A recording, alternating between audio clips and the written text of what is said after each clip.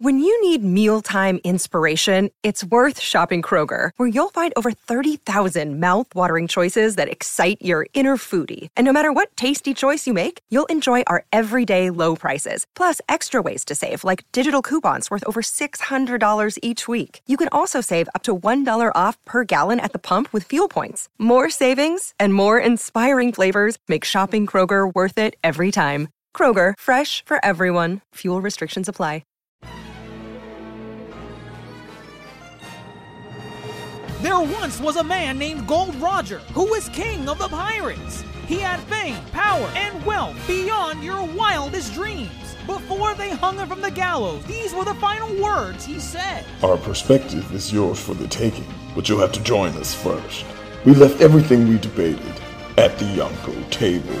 Ever since, pirates from all over the world set sail for the Grand Line, searching for the Yonko table, the table that will make their dreams come true. Yo, everyone. That is the voice of your Yonko host, Dr. Jay Saturni. And we are diving back into the DCEU again in 2022. I already know my Yonko host, Grandma. He's giddy with excitement for this new film, Black Adam. It's the only film with Black in the title that he is looking forward to this year. There is no other superhero film that's coming out this year that he wants to see. I know it. I've spoken with him. It's the second DCEU film of the year. The first one was, of course, The Suicide Squad, not to be confused with Suicide Squad. Be important to put the in the title so you know the good one and the bad one. And the only other DC film that came out this year was The Batman. It wasn't a DCEU film, but it was a DC live action film nonetheless. But we're here. Black Adam is this. Grandmaster, I'm now going to turn it over to you. Fellow Yonko, deep dive in Black Adam. Is Black Adam the resurgence that is much needed in the DCEU? As Dwayne "The Rock" Johnson has said, is the power hierarchy now shifting to a new dynamic in this DC cinematic universe? Is this now the proper phase we needed to dive into for an MCU extravaganza with the DCEU? Is Black Adam Iron Man 1? Is Dwayne Johnson, Robert Downey Jr. as Tony Stark, who built this in a cave with a box of scraps? I turn it over to you. Are you done? To put it simple, to all your questions, no. Wow. No. Your Marvel bias is on your chest right now. I can't believe bias. Wow. Not a Marvel bias. It's not a Marvel bias. Interesting. I'm intrigued by your assessment of Black Adam. I do want to deep dive this together with you on why you think Black Adam is not the film that the DCEU really needs at this time. Is that what you think too? Is that how you feel? The charade stops here. Black Adam was not good. Well, okay. Let's. All right. The farce is over. The mask has been Scooby-Doo pulled off. Black Adam, right? Black Adam is the next DCEU film of the year. It's the final DCEU film of the year. I think what's important to establish here, you know what were you expecting going into Black Adam? Because considering what was going to come alongside Black Adam, we were slated for a whole bunch of DCEU films. We were going to get Aquaman 2 this year, were we? Oh yeah, dang. Aquaman 2, Shazam and the Family, right? Black Adam and Flash. They were all this year. I think they were all originally. At one point, they were all slated for 2022. Interesting. And as we all know, with the Warner Brothers and Discovery merger, that kind of destroyed a lot of, well, there's that. And then also the whole Ezra Miller fiasco with what they're doing out in the wilderness, causing chaos. So some of these projects got pushed back because of that, and then other ones got pushed back because of that merger.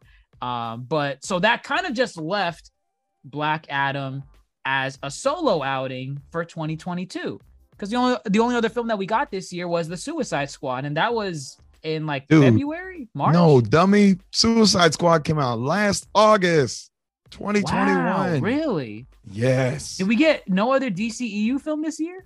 No, we just so Black Adam's the solo outing for 2022. Right, because the Batman is its own thing.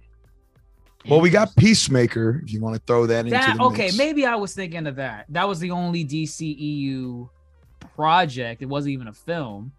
But okay, Peacemaker. We got Peacemaker. That was in January. So, you know, because of Black Adam being the solo outing for 2022 for the DCEU film side of things, Warner Brothers went out of their way to promote this film heavily. And I mean to the point where I think we got like 4 or 5 trailers of this movie. We got trailers, we had Comic-Con showcases, we had The Rock just showing up in a Black Adam outfit saying, "Go watch my movie." With all that advertisement, what were your expectations going into Black Adam, knowing that Warner Brothers and DC really wanted this to be the next big thing? I'm gonna say this: I can buy into The Rock and his passion for this film. He's been quite passionate sometime even before he was like, you know, slated to appear in this film. I can buy into The Rock's passion. I think that is there. I think going into this film, I like The Rock as an actor. So I was excited to see him and what he does. But then just the pushback and all this extra marketing they were doing, and especially the most recent Comic-Con, where he came out in costume and they had that laser light show. And I was just like, man, you don't have to keep overselling this. Let it speak for itself and do its thing. Just let it come out. Just let it come out. And right. And I was like, man, it's starting to look like a lot of smoke and mirrors. It's starting to look like a bunch of laser light shows. And it was like, this worries me that they don't actually have a decent story and it's just going to be a lot of pizzazz. That's what it was. Okay. I think I'm kind of in the same boat with you in terms of what I was expecting out of it, because I was getting kind of tired of seeing Black Adam promotion. I just wanted the more I saw it, I kept thinking the movie would be out in like a couple weeks at the rate that they were showing us stuff. And then I would realize it's like July and the movie doesn't come out till October. Mm-hmm. And I'm like, why are you guys doing this so heavy? Just release 1-2 trailers max and just let it be. Let it come. And to a degree, I think they kind of did the same thing with the Batman. We kept seeing promotion for the Batman like months before it was coming out. And it's like, oh my God, Warner Brothers, we're gonna go watch it. It's well, that one is Batman. So it's like, yeah, we're gonna go watch it. It's Batman. The name sells itself. It's just a matter of, is it good or not? How does it stand out from the rest of the 30 other Batman films that are out there? Black Adam, maybe the marketing was like, all right, no one really knows this character. We have The Rock kind of selling it as, you know, the main attraction, but no one really knows Black Adam, right? Well, the mainstream audience doesn't know who Black Adam is. But yeah, it's just, man. Okay, how about this? we've been bashing Black Adam a lot. We haven't even gotten into the movie yet proper. How about this? You have to say at least 3 good things about Black Adam that you enjoyed. It's doable. I'll start. 3 good things. My opinion might differ on this with you because we kind of talked about it a little bit before once we saw the movie after we exited the theater. I thought the VFX was pretty good. I thought the visual effects were pretty damn good compared to what we expect from recent outings with superhero projects like She-Hulk, the MCU, and in their most recent Phase 4 outings. Their VFX, their CG has been kind of lackluster as of late. Was it always lackluster? I don't think I'm ready to say that. But has it been lackluster lately? Yes. I think this movie did the VFX pretty good. There was not a moment where I looked at a scene and I thought, wow, this is on par with the Black Panther versus Killmonger scene in that final battle. Not once. Not once did a moment stand out like that. I believed what was being shown to me. I thought it was pretty good. That's one good thing. I thought the VFX was good. I also thought the fight scenes were good. I kind of like the fight scenes on their own. Maybe not what was surrounding the fight scenes, the context, why things were happening, but in terms of just kind of like what you just said right now, spectacle, smoke and mirrors. As just me indulging in that, I kind of just like the fights. The fights were kind of cool. The lasers, the lightning, the boom, boom, pow. When that song came on from Kanye, ooh, you got goosebumps. I like that. I like that. And I guess the third thing, I actually had something else I was gonna say about the third thing, but I can't think of it. But you know what? Off the top of my head, The Rock. He's a charming guy, you know, and it's really hard to not like him in any role that he's in. I think he was a pretty good Black Adam. I'm like, no, actually, no. I remember what it was. I think, as a positive, Black Adam tackled the anti-hero theme of the movie so much better than a film like Venom and Venom Let There Be Carnage. And that's going to be important. I want to get back to that about the anti-hero theme of the movie. So we'll get back to that. But there, three good things. 3 good things. Those are mine. I probably listed just 4 right now. One was kind of like a backup. 3 good things. Go ahead. About the movie. I don't. It's not hard. There are things that I enjoyed about this film. If there's more than 3, by all means. Including The Rock, I thought the cast was pretty solid. Minus, I like The Rock. I like The Rock as Black Adam, and I like the JSA. I thought everybody else in the cast kind of faltered.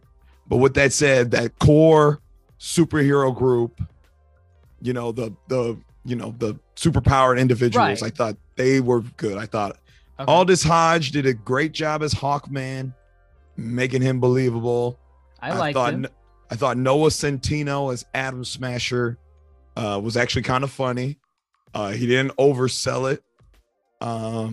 Pierce Brosnan as Dr. Fate. That's Pierce Brosnan. I was like, who is this guy? I know him from somewhere. That's Pierce Brosnan, right? Wow. He's not that old. He's not that, but I mean, like, literally, he's the James Bond that I remember from. People don't like this movie, but Die Another Day. That's what I remember.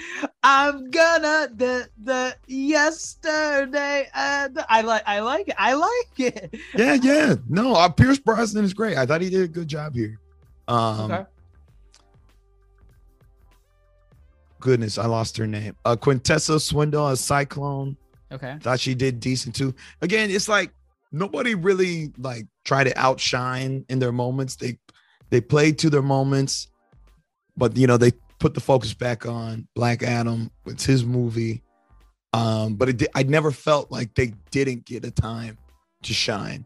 So I like there was balance with that core cast. I like the characterization of Black Adam. You know, I kind of dig aspects of his backstory as far as, you know, kind of, you know, jumping ahead, like this, that his son bestowed the powers upon him. That was an interesting twist. And I kind of liked the back and forth he was having, you know, as far as, you know, his son was the true hero. Is he a hero? And grappling with that. I by the end of the movie, I really believed it. At first, I was like, I don't know what's going on. Maybe he's just moody for moody purposes. I'm angry. But I do buy that aspect of the backstory. So I do like the characterization of Black Adam. A third thing, I'll say for the most part, the action was enjoyable. I think with a superhero film, the action needs to be enjoyable. Like it's a superhero film. If the action's not enjoyable, I don't think you nailed the superhero film. So I did enjoy majority of the action too. I thought, you know, Hawkman, he's definitely no Falcon. So it was cool to see, you know, a similar character do different things. Oh, wow. Black Hawkman. Correct. Right. Wow. I think they did a good job with Dr. Fate. They could have done more with Dr. Fate, but I like what they did showcase here. Cyclone probably got the least to do as far as action, but Atom Smasher had a couple of funny scenes. And then I guess Black Adam was fun to see. It just kind of him being OP was fun to watch. And then you know, powers vary, and it was cool. So it was I found those things enjoyable. Three things. I'm sure in our conversation, maybe more things will come out. But, you know, with that all said, there are a lot of things I feel did not work for this film. I feel like you don't have to even go as far as the first 10 minutes of the movie to start seeing some very prevalent problems with it. You guys know me. I don't like exposition dumps. I hate them. Can I make exceptions every now and then? I have. I don't remember if they're good. If I'm having some kind of fun, I guess maybe I can accept it. But usually I hate them. The first 10 to 15 minutes of Black Adam is the biggest exposition dump, I think, in recent years of just nonsense babble. You talking like out of any film, or are you like channeling this to DC, I think out of EU? Any film. I'm really trying to think of like a film that did it worse than this in recent years. It was lengthy. Yeah. They beyond just being lengthy, the pace is breakneck. If you miss a word, if you miss a phrase, if you don't understand like what the cool blah blah is, then all right, too bad. We're already on to the next made up word that we're gonna keep going with.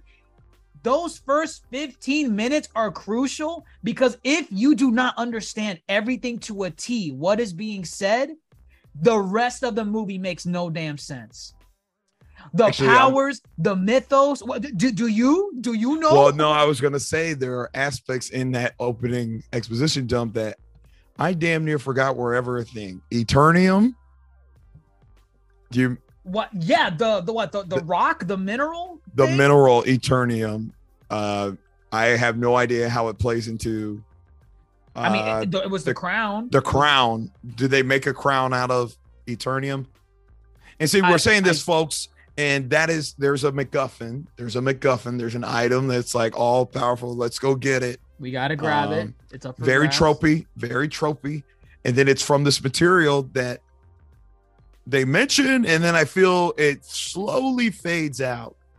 Until they bring it back at the end. And they're like, oh, wait, hold on. It's this right is an here. Eternium shield. You can't get. I cannot tell you how much I hated. Well, okay, what happens, right? In the first 10, 15 minutes. It's So a flashback. We learn the Kahndaq, the fictional city of Kahndaq, is ruled by a tyrant. I'm giving y'all a Spark Note version. Ruled by a tyrant. You're not getting all the terms. You're not getting all the terms in this summary. Sure not. Ruled by a tyrant. The people rebel, led by the heroic deeds of the little boy, and the little boy is bestowed the powers of the 7 wizards. And we've seen these wizards before. These are the wizards that are the same ones who bestowed the powers to Billy Batson in Shazam. A nice callback. Okay. Very nice callback. Jaimon Honshu. Love him. He appears. It was cool to see him. I like connectivity. Everybody was worried about whether or not Black Adam would really kind of connect back to the mythos of Shazam. And you really can't ignore it. So I'm glad they did. I'm glad they're sticking to the mythos. So gets the powers, appears as Black Adam, aka The Rock, and decimates the tyrant. But in his rage, they put him to sleep because he's abusing the powers bestowed upon him. Am I correct? Yeah. They seal him away. They're like, seal him away. Stop that. You're being right. Angry. We didn't give you those powers to be angry. We gave you those powers to be just. However, he's angry. So they put him away. And then the MacGuffin, which is the crown that is made of Eternium, which also has who? Raritanium? No. Eternium. Oh. Eternium. Was that a play on like Unobtainium? Oh, Unobtainium. There's Unobtainium from Avatar. Yes. And then there's Raritanium is from Ratchet and Clank. Oh, that's a thing? That's a thing, but it's in the name. You want to guess how rare it is? I can only imagine. And how valuable it is to the overall story. I can only imagine. Exactly. So this crown also gets lost too. And this crown also has some lament powers in it that if you can get a hold of it, I don't know. The 7 demons have put their powers into it, which I don't even know where that part came from. Didn't that come at the? I feel like we're jumping ahead, but like no, I feel they mentioned that in that in the beginning in that flashback. You see, that's BS. That's BS. There was definitely a part of that. There was a part of that in that flashback. So they clearly wanted to establish some elements of the supernatural side of DC here, because that's never been established in any other DCEU projects, because the DCEU doesn't know what buildup is.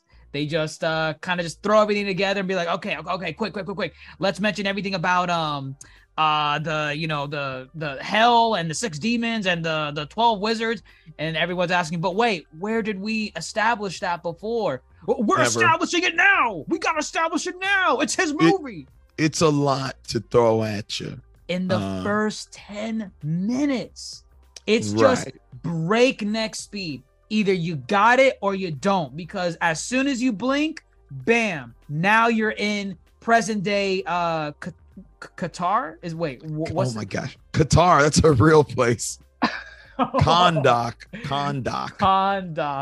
I'm gonna keep messing it up. Kahndaq, yes. They're now in present day Kahndaq, and the first thing you see in present day Kahndaq is this little boy. I hated this little boy throughout the entire film. Sure. You think it's just a random little boy, like, oh, little boy in Kahndaq causing some trouble, bumps into some guards. Well, okay, the guards, Kahndaq in present day is currently being occupied by a military force that goes by the name of Intergang. Now, Intergang. Are you aware of Intergang? I am not. Enlighten me. What am I supposed to know about these people? So again, I don't know my history with Kahndaq is comic book based. Intergang is Right. comic book based. Intergang first makes I believe they make their first appearance in Superman. Intergang is a group of mercs, basically mercs and weapons dealers and arms dealers, but they specialize in they trade with Apocalypse. That's where they get majority of their tech. Apocalypse Okay. being the world of Darkseid. And that was always Okay. kind of their shtick. They're selling arms from like across the universe type of things and putting them into human hands. So it was Okay. cool to hear that Intergang is here. That's kind of that overall DCEU connectivity. So very cool. And I am trying to do a little research as we were talking. I think Intergang does play a role in some of the characters' histories, surprisingly. So it's cool. However, it's a very lukewarm version of Intergang. It's like they just wanted to throw a familiar name for comic book fans versus let us give you a true adaptation. For example, Intergang's run by this dude named Bruno Mannheim. Bruno Mannheim, never mentioned. So, Okay. you know, it could be the early beginnings of the Intergang. I mean, they're running a country at this point. Right. that- Right. You must be pretty far along. Well, maybe. I mean, the only real world example I could compare them to, I say real world loosely, it's not in the real world, but kind of like how the MCU establishes certain factions, but they don't show them at their prime. Like, Oh yeah, no, I was gonna say they're giving me. I mean, they're not bad in MCU, but Department Damage Control. That's damage the vibe. control. That's the vibe they're giving me. Right. Yeah. They're being set up for bigger things. I hope. But they're not in those big things right now. They're kind of like tame. Right. They're doing grunt work. But yeah, we get introduced to this little boy. He's the son of, I don't remember her name. Adriana. What's the name of our? Let's just get that out of the way. What's the name of our human characters? There's Adriana. That's Okay. the mother of the. There's Adriana. There's her brother. Kareem. There's the son, Amon, and then there's Ishmael. And they are our humans who we are following, where again, Kahndaq is under control by Intergang. Adriana is wanted for some reason. I don't think we actually ever learned that reason. And it is never brought up again. It is never brought up again. When I say this exposition dump keeps going, it keeps going. You think it's over when the past sequence is done, because you know they show like a little boy that's like a slave, and he ends up getting cut down, or you think he gets cut down by like one of the guards from that time period, one of the slave workers, or the guardsmen from that time period. I don't know. I don't want to stick to that because oh man, that got me so annoyed. Let's present day. I want to move to the big stuff. So present day, they are still opening your mouth and making you chug down that exposition because you got to get caught up to speed on who this lady is. Why do people want her? Why is she wanted? Why is she hiding? What are they even looking for? What's her lineage? Apparently she's a descendant of what was she a descendant of? She was a descendant of the she's a descendant? I didn't know. Oh my God, yes. I thought she just, I don't know. Remember she had the unobtainium. I'm gonna call it unobtainium. Remember she had the unobtainium. She had a piece of it on her necklace. Remember? Oh, I guess yes, she did. She said it was an heirloom. Okay. Let me say this. I don't want to get bogged down on these characters. These characters are in the Black Adam lore. They are in the lore. Oh, they are? Okay. Right. So what you got here, actually, this is me doing my little bit of research. What you got here with Adriana and Amon, her son and her, they So you know how Shazam has his Shazam family? Yeah. Black Adam essentially will have his little Black Adam family. Oh, okay. Okay. So It's that not is a what they're solo outing. that is what they're establishing here. And the problem is with that is that to the untrained person like you and I, we are watching them and we're like, why do we care about these people? And they really don't give us a reason to care. I don't think at any point was I like, oh, this girl, she's fighting the good fight for her people. I have no fucking clue. Oh, this boy, says we're oppressed. We intergang. I'm riding a skateboard, but you have to check me. Look at me. I'm a Delta. Which I'm sure the Deltas, right. Delta Sigma Theta, they're gonna say something about that. They just throwing them dynasty signs. They get offended. So that is what they're trying to do here. But again, as you said, one, I had to do that research on my own. I think I would have cared a lot more if I had any inkling that who I knew these characters are. Because I don't, and because we're not fans like this, it just, as you said, open wide. There you go.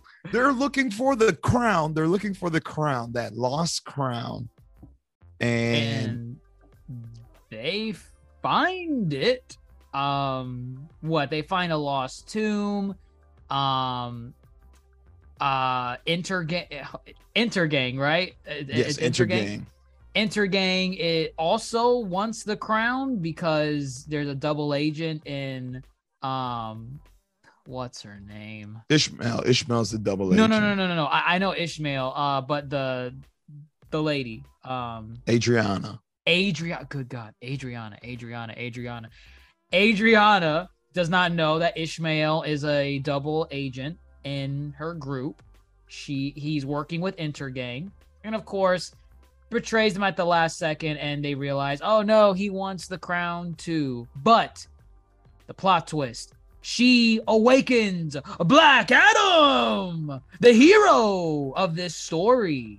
He's awakened after 5,000 years. After 5,000 years of sleep. And again, we're ripping the movie a new one with the stuff that's bad, but I'm going to be honest on the stuff that was good. I kind of liked when Black Adam went in on the Intergang people. Black Adam's intro was good, yeah. I thought his intro was pretty good. And it's one of those things where, recently we learned, like within the last couple days of this film, apparently there were a lot of reshoots to try and or not reshoots, editing. There was editing to get the film, because apparently the original cut was rated R, but Warner Brothers, being who they are, want this movie to reach the masses, and they wanted a PG-13 rating, so they kept editing the film. I think they did like 4 entries for the movie for the rating system until it got to PG-13.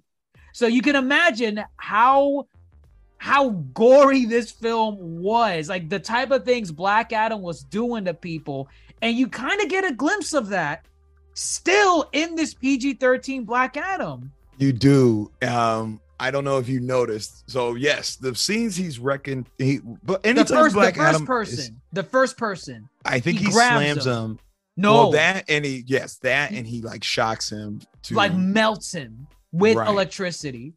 And then there's a moment right after he takes a guy and he slams him, and you hear the bones cracking. I heard the bones. And you hear like the blood splattering. I heard the right. And it was like, that looks like they were able to get away with that and keep the PG-13 rating. They probably showed you that scene too in the original cut. Like you heard the sound effect, you probably got to see it too. But PG-13 is like, okay, you can allude to it. Kind of like how Venom alludes to him consuming, his victims in his movie, but they had to turn away off screen. You can't see Venom, chowing down on someone, because that's, of course not. That's excessive. That's gory. Ew. How dare you? But Black Adam, I'm surprised with what they got away with still with Black Adam. He cooked that first guy that he did. melted him to the bone. Oh, and you even see, I think you see the trail of blood following the lightning strike that was shocking him. Yeah, at one point, yes. At one point you see like a trail of blood.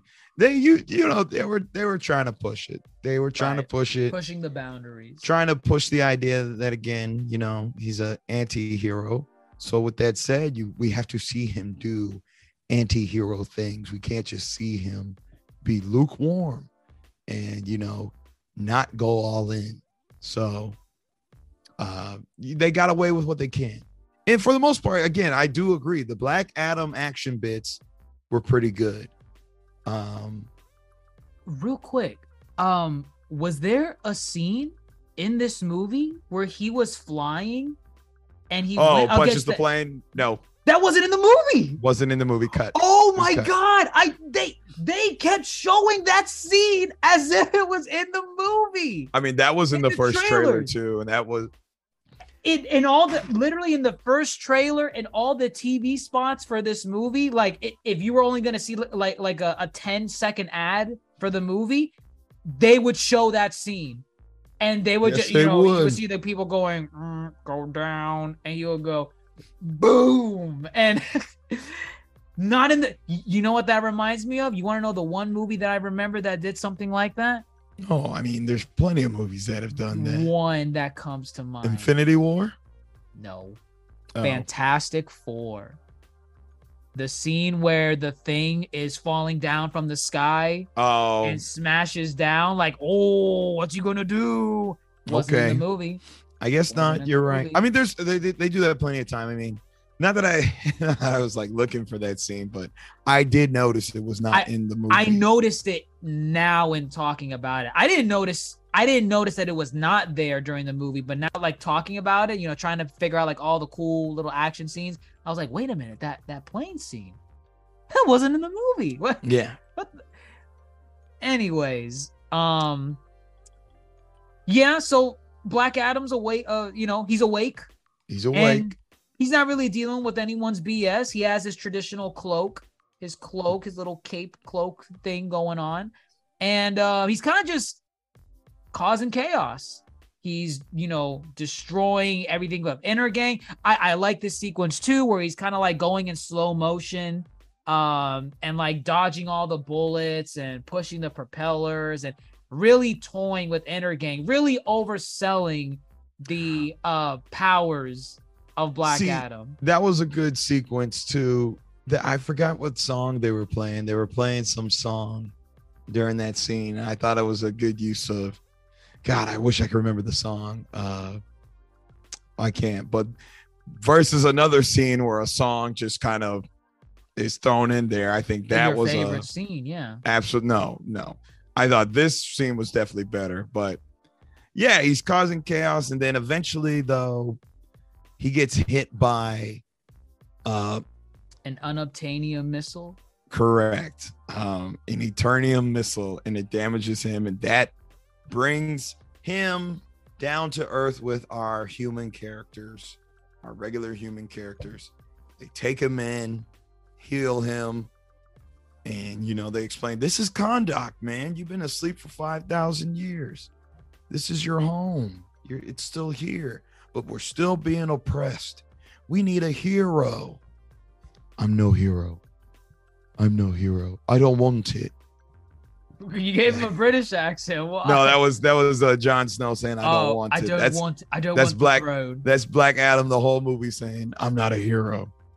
I also don't use doors. I like how very selective he is of that. He just walks through walls.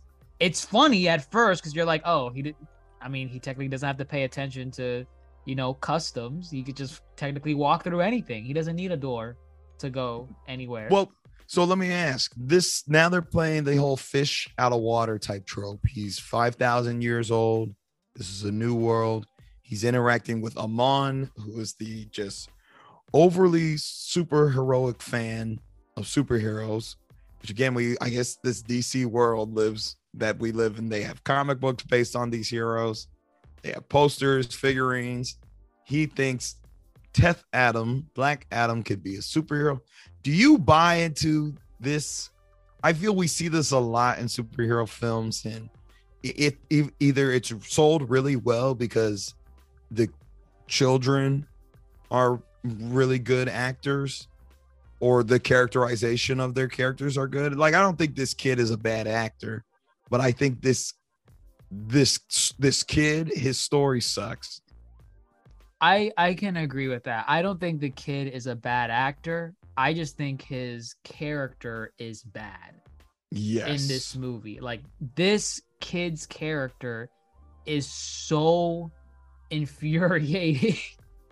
And it's just so weird because, like, you think on paper, what harm is there in having your traditional, like, oh my god, it's literally like Iron Giant in a way. Like, you got Hogarth. Yeah, very similar. Yeah, Hogarth. He's into superheroes, Superman, and all that type of stuff. But in this case, it's not Superman. It's Black Adam that he's into, and that's his superhero. And he's like, oh, you can be a superhero and save us, save our country and everything.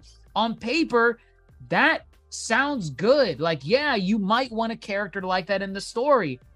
But then you start writing what this character has to say, and now he has to act, and you realize you get someone terrible in this movie.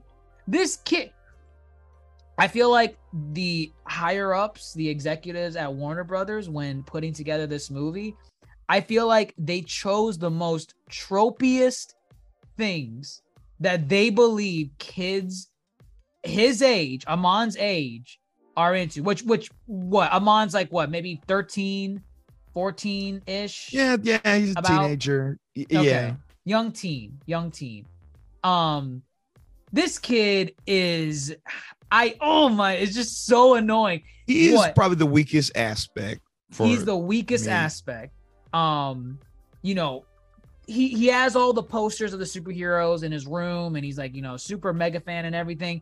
But to show how hip and cool he kind of is, he ties his sweater around his waist because I'm too cool to wear the sweater like a normal person.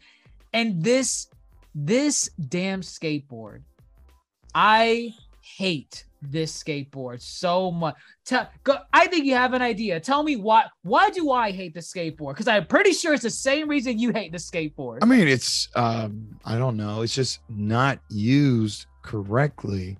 I thought it was fine in the beginning when he's skateboarding in the beginning of the film. I thought it was fine there. Okay. But it's overusing it. It's like, hey, we get it. He skateboards. He's cool. He skateboards in scenarios where you should not be skateboarding. He skateboards when you go down the stairs.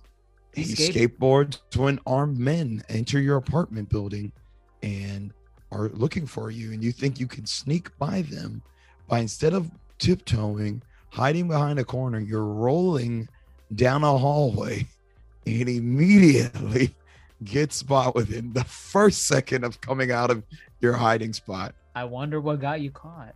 I don't get it. It'll come back later, and I'm sure we'll have a laugh. But yeah, I think you said it best with like comparing it to Iron Giant. Hogarth was a likable kid character dealing with a fish out of water scenario, trying to show him what you can be, what you have the potential to be. This doesn't work here because the kid is just, the characterization is not right. And he's just weird. It's just, it makes I think it ruins the tone of the film. Like, you want to make Black Adam this dark, brooding character and deal with the themes of anti-heroism and, you know, ultimate power. And this just does not fit. So next we get the introduction. And I feel I have questions about this in terms of what's going on here. The JSA, the Justice Society of America. How do you feel about them overall? I mean, my favorite of the two, I don't know. I kind of like both in different ways. I like Hawkman. I like Hawk. I just kind of like him. I like Hawkman. I like Dr. Fate. It's really hard to if they messed up Dr. Fate, I was gonna be mad because I mean, there's some things I think they messed up with Dr. Fate. I mean, but I mean that's me being nitpicky.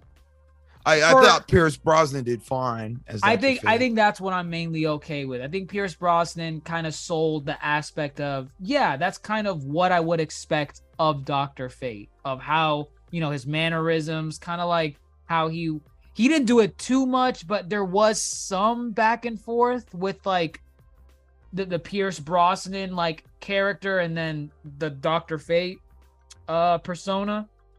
Right, because they have that back and forth and like the actual source material, like the actual person sometimes is like, oh, but why must I put on the helmet? Oh no, I'm putting on the helmet. Right, they're two separate entities, and I don't think they didn't really play with that at all, to be honest. Oh, you don't think they did it at all? I thought they did it like a little bit. Like, it was very small. It was very it was very, very small. Maybe they could have leaned into it a little bit more. I think they could have, but then again, if it's not, because it's not a Dr. Fate movie, it's fine. But I was always under the impression as well that the idea is once you put the helmet on, you can't willy-nilly take it off. In this film, he can take it off as he pleases, which is, again, that's me nitpicking. I think they kind of tie it back in where I could be wrong on this, but I think he always has it at his side though. So okay. It's some, and I could be wrong. Maybe there's a couple scenes where he doesn't have it like directly in contact with him, but I think that was what they were trying to sell. He can take off the helmet, but he can't just leave it at his house and just walk away from it. If that makes sense. Like he's always like whenever the helmet was trying to warn him of something, he was usually within arm's reach of the helmet. He was never away from it. From what I can remember, he wasn't always touching it, but he was always near it. Yeah. And honestly, it's like it wasn't, it's something I noticed. It wasn't something that I think ruined the character for me. So just something worth noting. And again, let's just talk about mythos. Hawkman, he uses nth metal. Now, with that said, Hawkman is not a Thanagarian from, for example, like if you know the lore, Hawk Girl is from another planet called Thanagar, where they're Hawk people. And Hawkman looks up to them and wants to be them. Okay. In the mythos, that's usually what it is. So that's why his wings are not like authentic. Correct. Okay. Correct. However, Thanagarians use, and again, folks who are listening, correct us if we're wrong. We love to hear from you. This is like very base level knowledge. I'm dialing it back to Justice League from 2002. The only good one. Correct.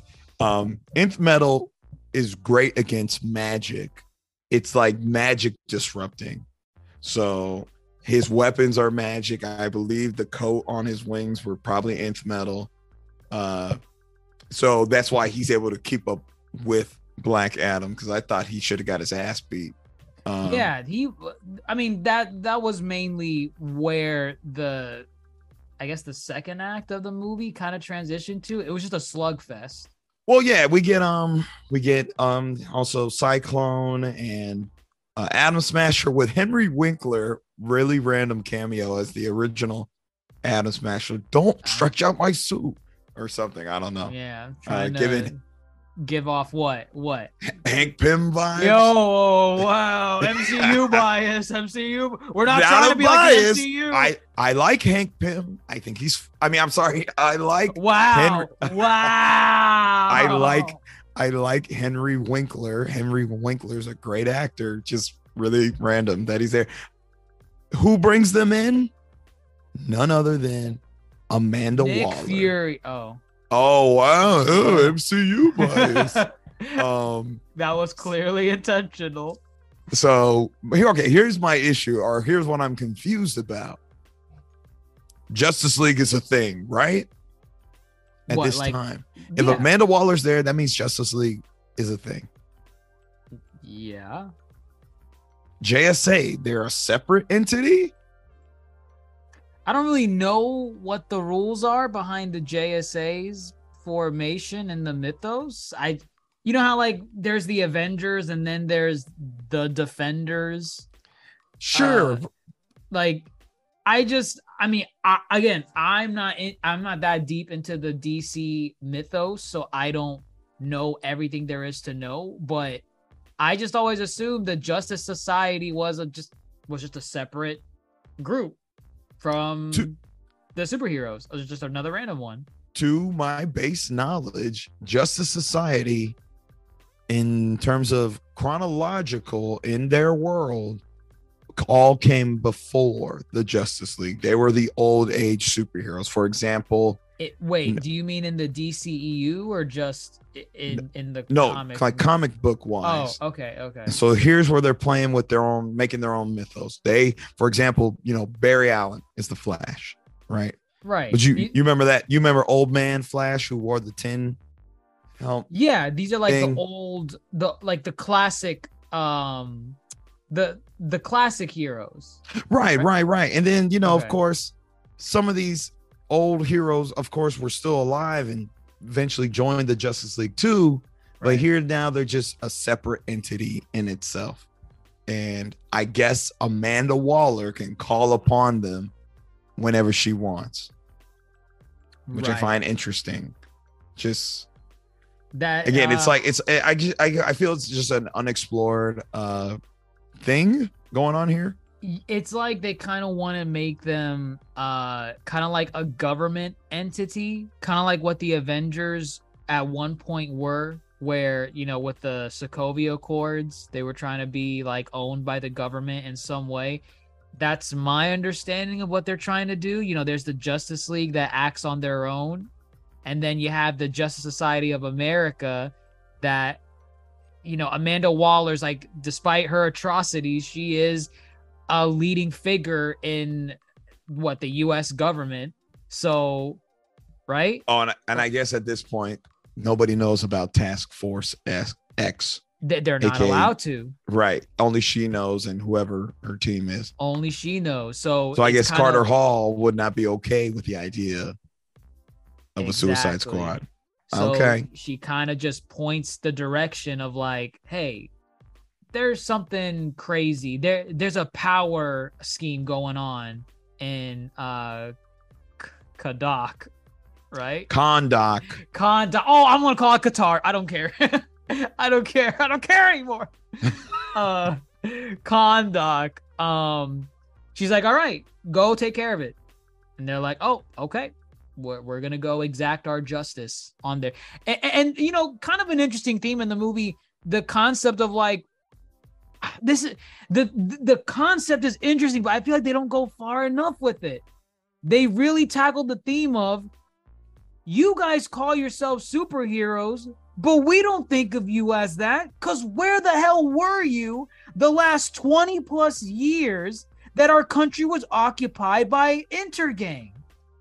Where the hell? Now you want to come up? Now that we have a Black Adam? You want to come, and he's actually the only guy who's been helping the situation. I feel like they touched on it surface level, and I was waiting for them to kind of go a little deeper with it, because I think those are kind of some real world issues that in a way happen today. Oh yeah, for sure. First like- world only interfering when they need to versus when the actual victims need them to. I mean, right, exactly. I mean, I hate to say it, but America is in their name. Kind of reminds you of how the U.S. government acts with certain countries. They just want to step their foot in when it's beneficial for them, not necessarily when that country may need help, or actually when it does need help, it doesn't mind its own business. Why are you helping now? Why are you helping now? What do you get out of this? You're acting like Team America. You ever seen Team America World Police? I know about it. Never seen Justice Society of America is Team America World Police. Okay, say no more. They are literally coming in and just exacting their justice, saying, we will not kill these people because that is not what justice is. And you have Adriana Yep. saying, who the hell gave you the right to say what justice is for us? Do you know what these people have done? We don't really know what these people have done. A lot of tell and not showing. They're just saying, oh yeah, they steal our resources and they occupy the country and blah, blah. Show me. Yeah, actually, you're right. They really didn't show much. All I see them is having checkpoints at random intersections. And she's wanted for reasons we don't know. Because what? You're trying to find a MacGuffin? Oh, I guess that puts you on the wanted list. I think they said something about her being a teacher. Maybe she was teaching them stuff. Kind of like that. I have to guess this. Correct. Yeah. Is a problem. It is a problem. You're right. It's a problem in their storytelling. Oh man, it's well. Here's some things I think they got right. Moving forward. Yes, as you said, it turns into a slugfest. I think there was actually some good development between characters with Black Adam versus the JSA. So this was a good fight scene. I thought this was done pretty well. It was fun. I liked it. It's one of the things, as much as the DCEU deserves to be ripped on, I feel like one of the few things they haven't faltered on, for the most part, it's not perfect, but for the most part, they kind of deliver on the action sequences. And again, it's not perfect, but I have to really think very hard to try and come up with certain scenes where I was like, man, you know what? This fight scene in the DCEU really sucked. It's kind of hard to do that. I may have problems with the film, what it's supposed to be, but when it comes to action, they deliver, and I feel like they've been kind of improving on that as they continue to make more movies. I think these fight scenes in Black Adam were just really fun on their own to watch. Hawkman slugging it out with Black Adam, Dr. Fate coming in doing his hocus pocus magic, Cyclone doing her Cyclone dance. Woo! Man, she probably did the least amount of damage. She did the least amount of damage, but was it fun to see her do her Cyclone stuff? All right. Yeah, all right. It's fun. I'm not trying to hate on her, too. It's just like, gosh, all she did was lift up some stuff. It's the least effective. I mean, she's throwing those like pipes or whatever you want to call them. They weren't going to stop. They weren't going to stop him. They're going to sting. You know what did stop him, though? The smashing of atoms. Boom. He got a good punch in, right? He got a good punch in. He got a good punch in. He was probably the one where I would say the VFX was kind of off for me a little bit. It's the mask. It's the mask. Yes, the mask. Right. The mask was nobody has nailed that mask better than Deadpool. I'm gonna be honest. That it gave off Deadpool vibes. The white. No, it sure did. The white eyes, right? It did not. When he went big, it looked weird.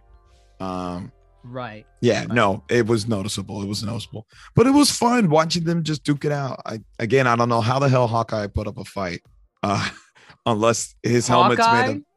Sorry. Wow. Hawkman. Marvel buy it. No, Adam. Listen, I don't know how Hawkman put up a fight. I guess unless his armor is absorbing the magic from Black Adam, that's the only thing I can see why. But they lose. They have a sit down with Adriana, and they're like, "You can talk to Black Adam, but you got to come correct," And they're here to apprehend him, and they're like, "Hey, you're killing people. Heroes don't kill people. I'm not a hero." Never said I was. If anything, I really like Hawkman versus Black Adam and that kind of dynamic they had going on. As far as no, I mean, don't get me wrong, it is not executed to a T, for sure. There were some moments where I was like, "You really don't got to be this antagonistic." at right here. Like antagonistic, like Hawkman being antagonistic. Yes, Hawkman, Yes. where he's saying, all right, we just want to talk. We just want to talk. And the first word that comes out of his mouth is get on your knees and surrender. And it's like, what? Why are you getting like this? Yeah, is that your approach? Just like, hey, we're not even gonna let you really explain yourself. We're taking you to jail. You have to let us. You're super powered. You can't be running around. We've read the ancient texts. We know what you've done. And it's like, come on. Yeah. But they kind of bring that whole thing up. They bring up, we know what he's capable of because we know what he's done in his past. And that kind of brings into question what Adriana has heard about this character. She's all the people of Kahndaq.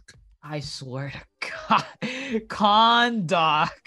They apparently still keep to the, I guess, historical texts of the country, and they're aware of the champion. They know, they're like, this might be our hero. Early on in the movie, when Black Adam is doing his thing, they're kind of applauding him. Very early on, they're like, oh my God, our king has returned. They're not scared. They're not petrified. Rocks may have just destroyed some family's home on the other side, whether it was Black Adam or Hawkman that did it, who cares? But I mean, they're like, hey, he's back. Hooray. Get rid of these military fascists out of our country. And I just find it funny. I just find it funny. But still, the concept is very interesting. How, you have two differing takes on who this character is. Is he a hero? I'm not a hero. Is he a villain? I never said I was. Is he? What are you then? What? Why are you around? What are you gonna do? I mean, he also brings up the good point too. He's like, I kill these people knowing that they're, it's. Oh God, let me not compare it to Marvel. I was gonna say it's the Punisher versus Daredevil. As far as Daredevil says, you can't kill. Punisher's like, if you let them go, they're going to do it again. So, right. Interesting. Yeah. But it's not done greatly, but it's definitely, it's one thing that's consistent kind of throughout the film. Like there's one thing that if there's one thing that they really try to hone in, it's this idea of, although Black Adam is killing people, which is morally wrong, he does have a point. So, but however, he is not so, set in his ways that he can't change. I like the fact he's learning from them slowly but surely. And he's learning from the kid too. What? I was going to say that. What is it? You got the kids telling him, if you're going to be a superhero, you need got to have a name and you got to have a catchphrase.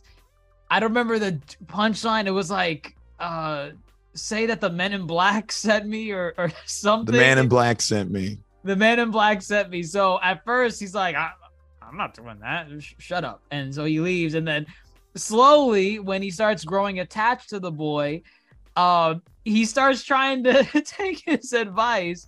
So you have some scenes where, he's like, he's flying and he grabs like one of the henchmen, the evil henchman, and he questions him, and and then he's like, all right, I'm done with you. So then he throws him, and because the logic was, you got to give the punchline before you kill them. It's like, all right, punchline first, then kill.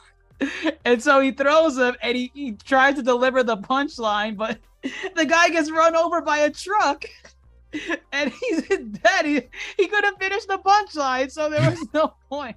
That was funny. There were funny moments. I admit there were funny moments. There was that one moment where he carried the guys up, and he's like, "We don't kill, so we can question."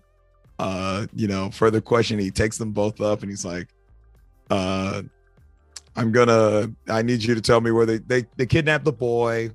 I'm gonna speed this up because again, some of this stuff is just like not done well. They kidnap the boy, Right.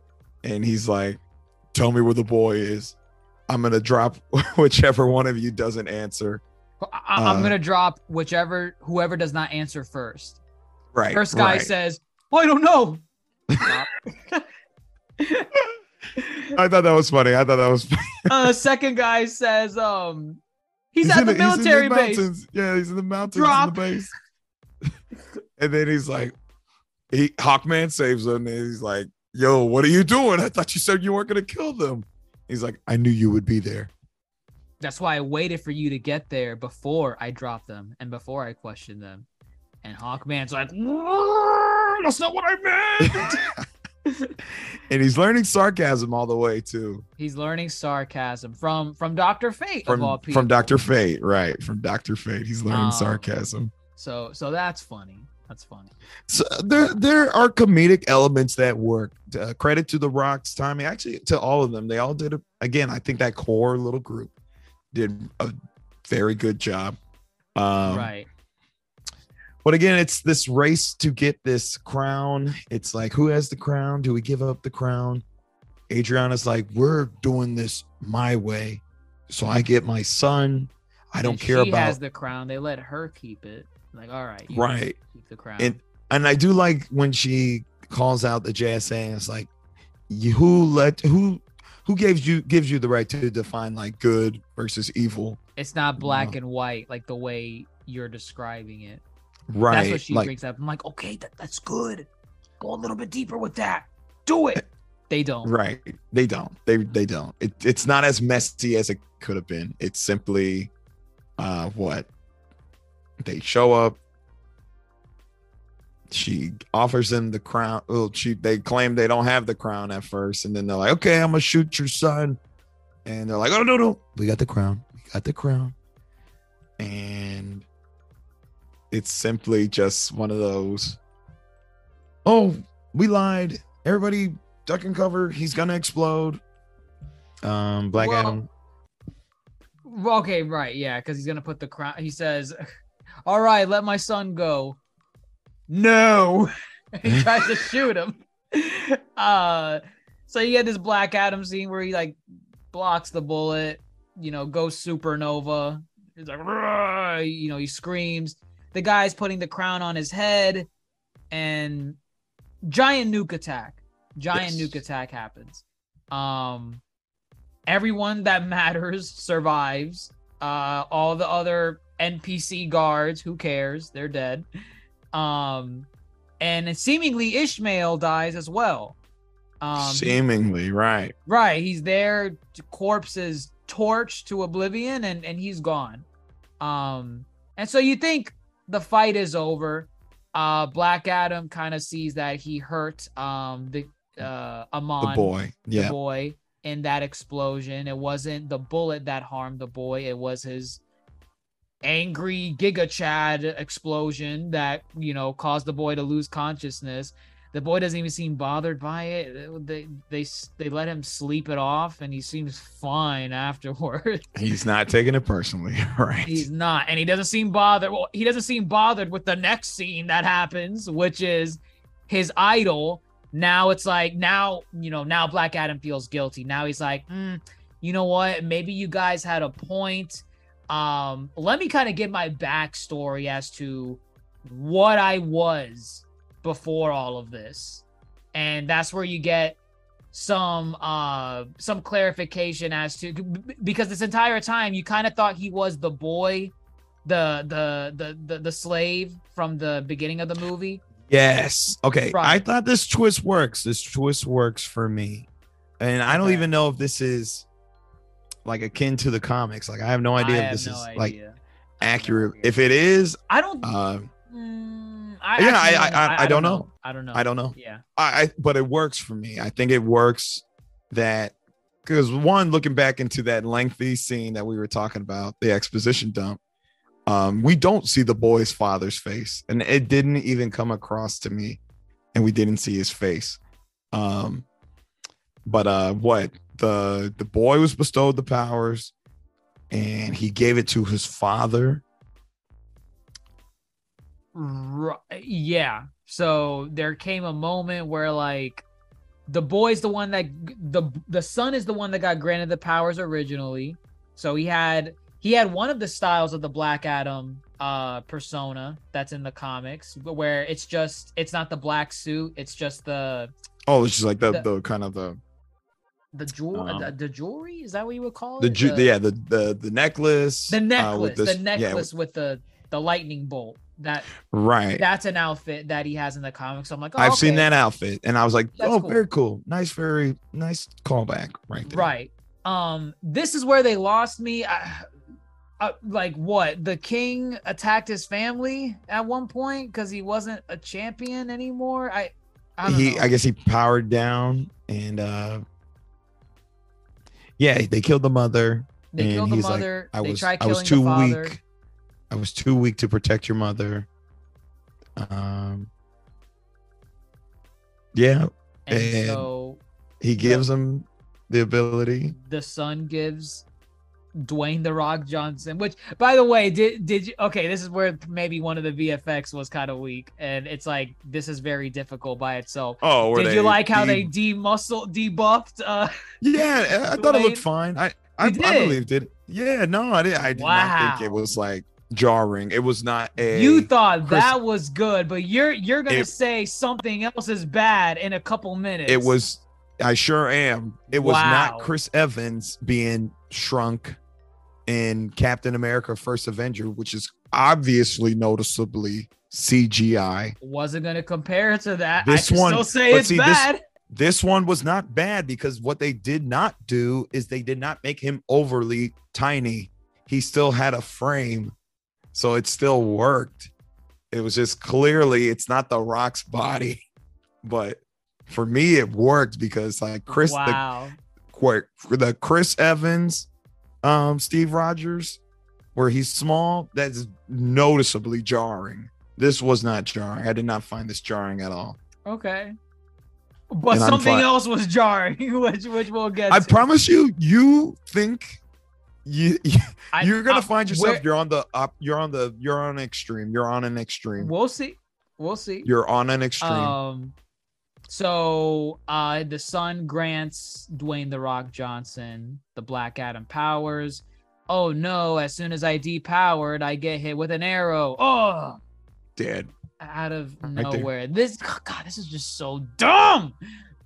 So the son's dead from a random arrow that just shot him in the chest as soon as he depowered down. All right, real quick. Some of this dialogue is not good, but nothing could stop the king's assassins and their arrows or something. Yeah. Oh yeah. That was the immediate line he gave when he got shot with the arrow. It's weak. It's very weak. Very weak dialogue. But that's what angered Dwayne The Rock Johnson as Black Adam, and he's now angry. He gets the black suit, and then he goes in on the king. The king. Which, by the way, we forgot to mention this, and this is one of the things that made this film a little bit more dumb. Ishmael, this entire time you're wondering, why does Ishmael want this crown? Is it just power, or like what are his intentions with this? Before that big explosion where he gets cooked and he tries to shoot the sun, and Dwayne The Rock Johnson does the Giga Chad attack. He gives this monologue, and this is just terrible. It's a plot twist reveal that he's like, I am a descendant of that king from generations ago, and this is my crown to exact vengeance. And I'm like, are you kidding me? Why are you holding that grudge? Why are you holding that grudge? I couldn't believe it. I couldn't believe 5,000 years is a long time. If it was the same person, I could maybe buy it. This is a descendant. 5,000 years. Are you kidding me? You guys held this grudge for 5. Why don't you guys go play video games or something? Go This blew my mind. I hated this plot twist. I don't know why. I don't know why you hold a grudge when he's asleep for 5,000 years. He wouldn't have even been woken up if you didn't go looking for that crown. I think they just wanted the power back. But what I'm saying is like, you know, is like, I don't know. I don't buy it. It was weak for me. This was a weak element. The villain, Ishmael. It's the equivalent of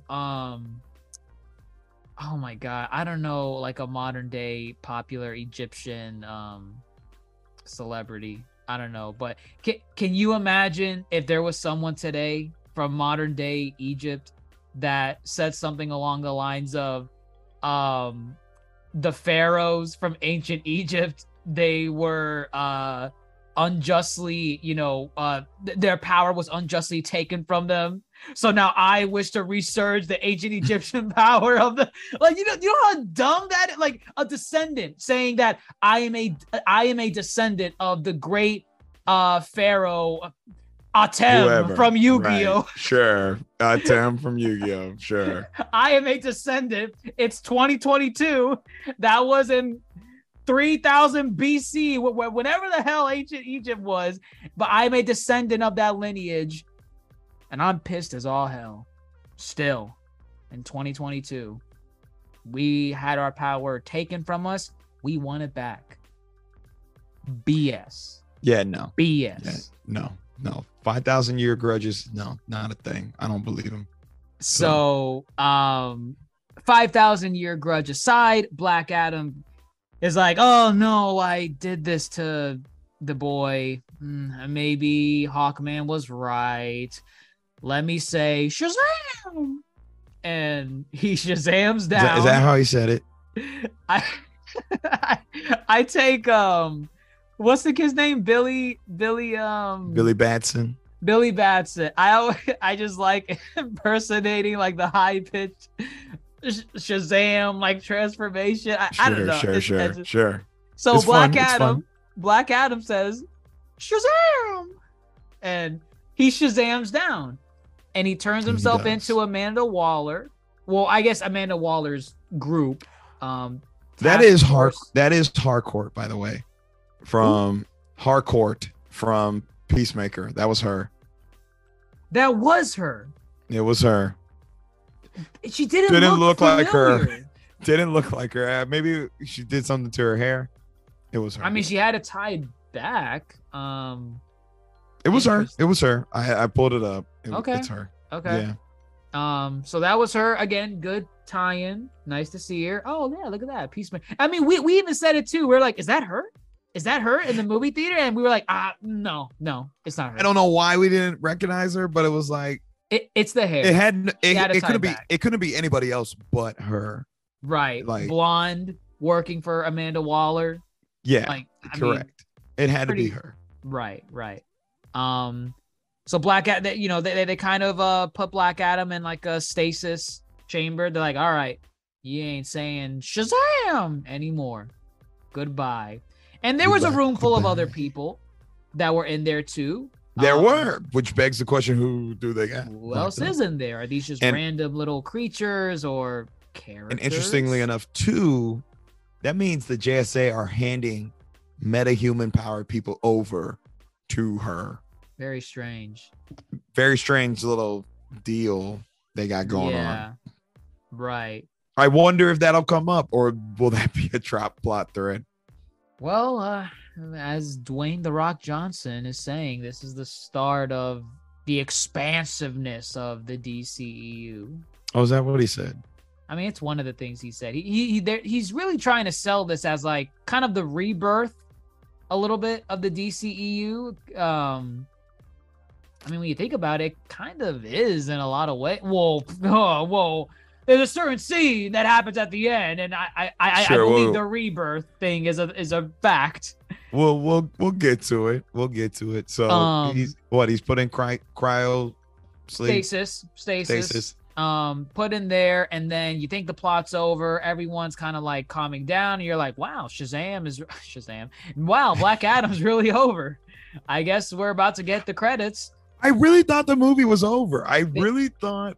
I don't know why. I don't. Not that I was like waiting for the movie to be over, but I really thought the movie was over. I knew the movie was not over because we did not have our beam in the sky final battle with Black Adam fighting all out with whoever's left. I was like, wait, it kind of feels like it's over, but I know it's not over because they haven't had that final fight, whatever it's gonna be. And then, And then the final exposition drop happens in this part. And I wanted to just rip I was sitting right next to you in that theater. I think you were punching me at this time. I was punching you, saying, why are they doing this? And what? You learn that when Ishmael burnt to a crisp, well, actually, no. So, Adriana and Cyclone. There's an inscription.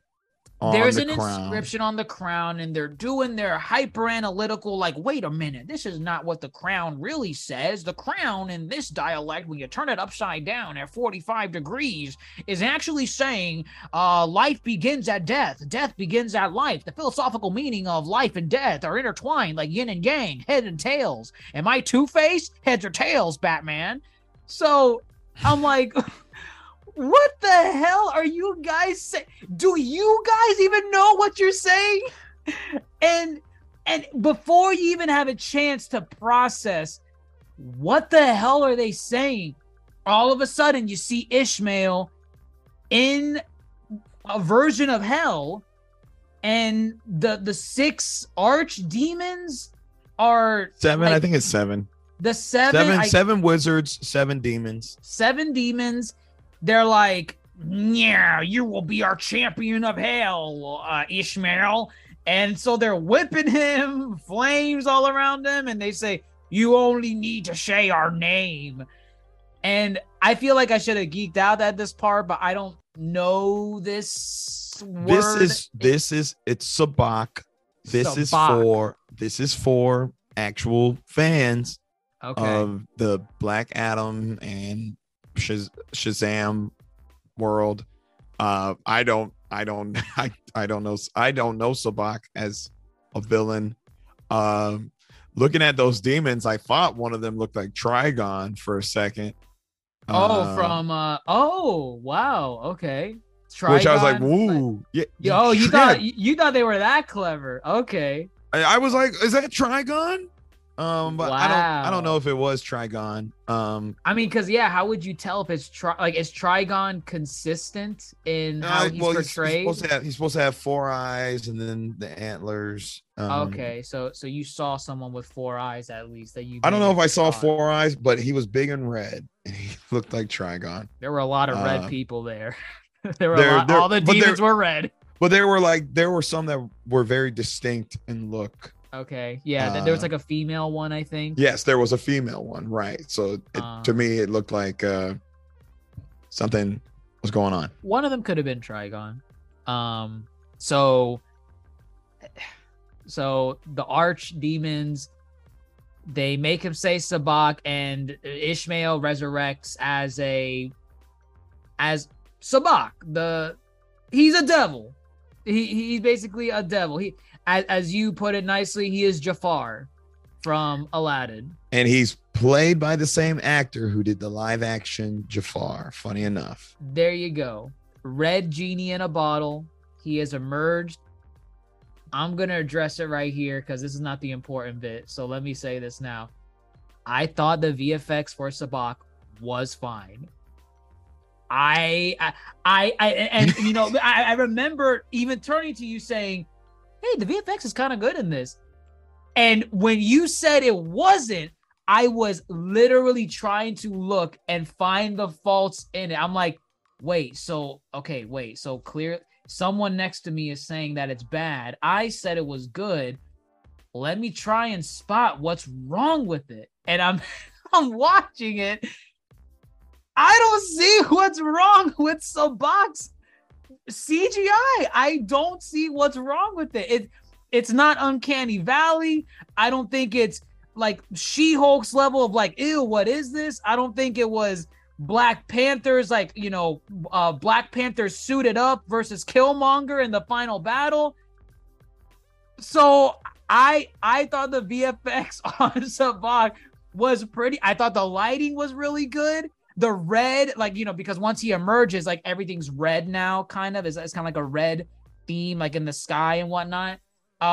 The shadowing on his skin is like bouncing off with red. Gosh, you were not getting all those details. You were not. Yes, you were. He was red. No, you were not. No, the theme was red. I am very curious because clearly it's 50-50. There's no third person to kind of determine this.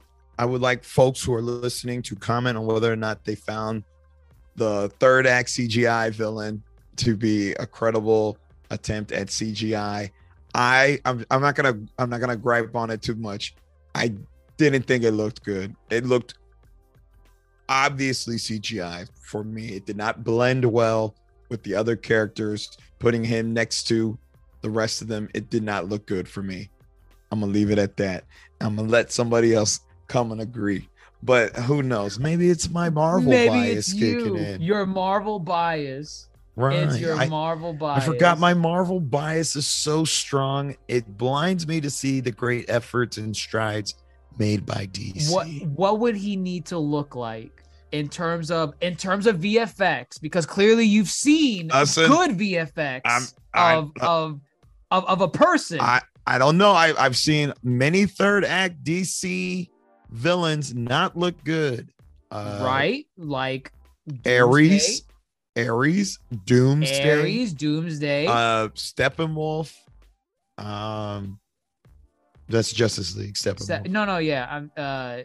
You think both versions were bad? I mean, it's one thing to say I don't like CG villains because Steppenwolf CG villain. No, I do like CG villains. So that's what I'm asking. What is a good one so I know what your standard is? But I'm not doing like CG villains. I'm just saying like good attempts at CGI. I think this film was all over the place with their CGI. Some of the CGI looked good.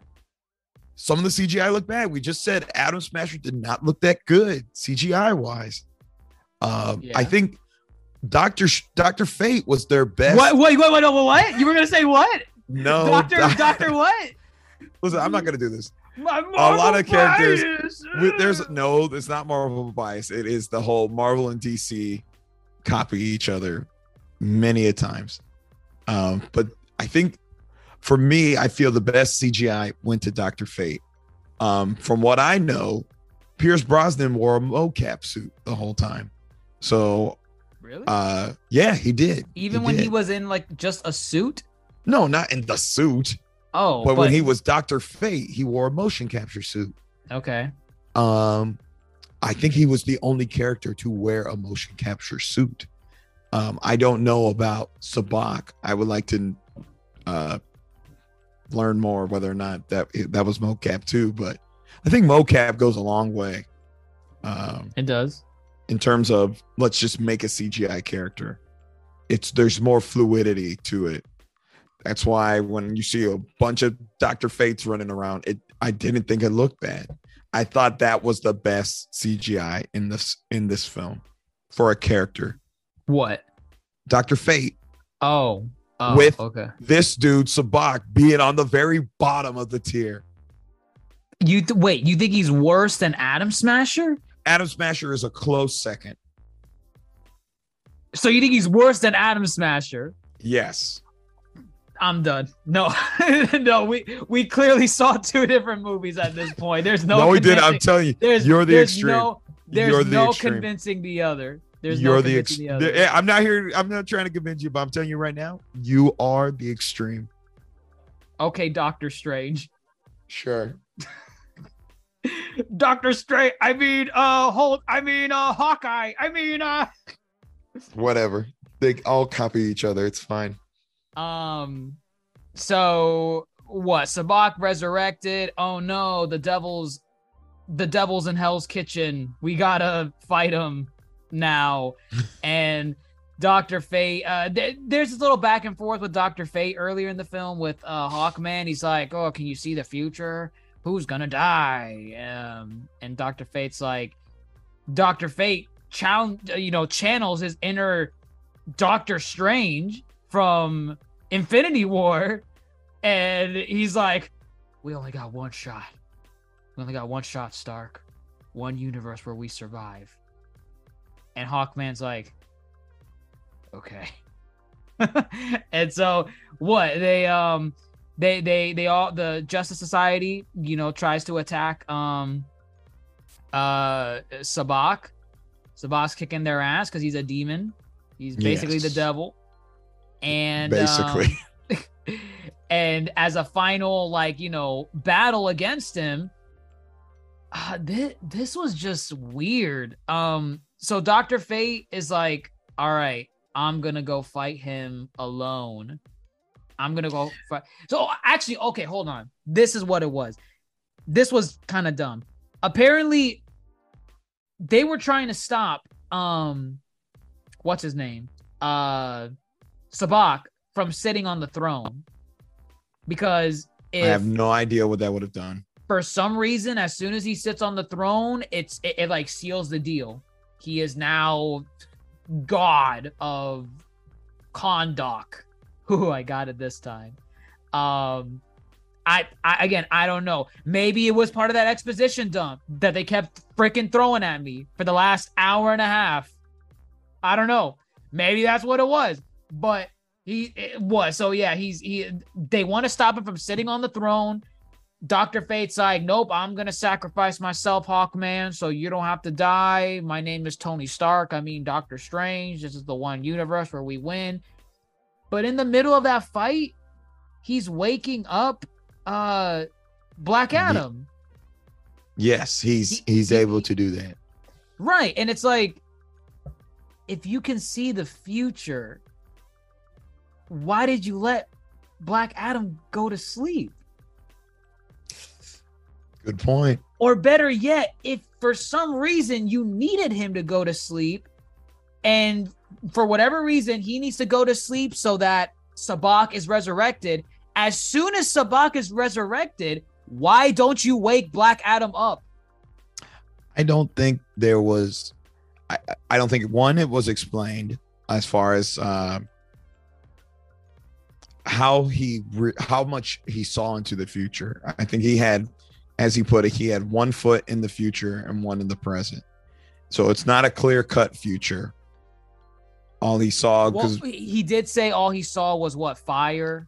And he saw fire. He saw Hawkman dying. Right. And that was about it. Right. But I think he knew at one point, he realized, he was like, oh, I can change the future. And I guess he's like, if I sacrifice myself, that'll save Hawkman. But in doing so, he also knew he needs to wake up Black Adam. So I don't think he knew. I don't think he had a clear cut idea of the future. He saw glimpses. Okay. And right, because yes, if he could see the future, it's like, yes, why let Black Adam go to sleep when you're literally going to need him 20 minutes later? I think he was asleep for what may have been 20 minutes or so. This whole movie feels like it takes place in a day, first of all. So does it not? Right. It feels like it does. Right. Although they globetrot like 3 different times. Wow. Yeah, all of it happens within a day. And what? Yeah. Black Adam is oh my God, this part pissed me off.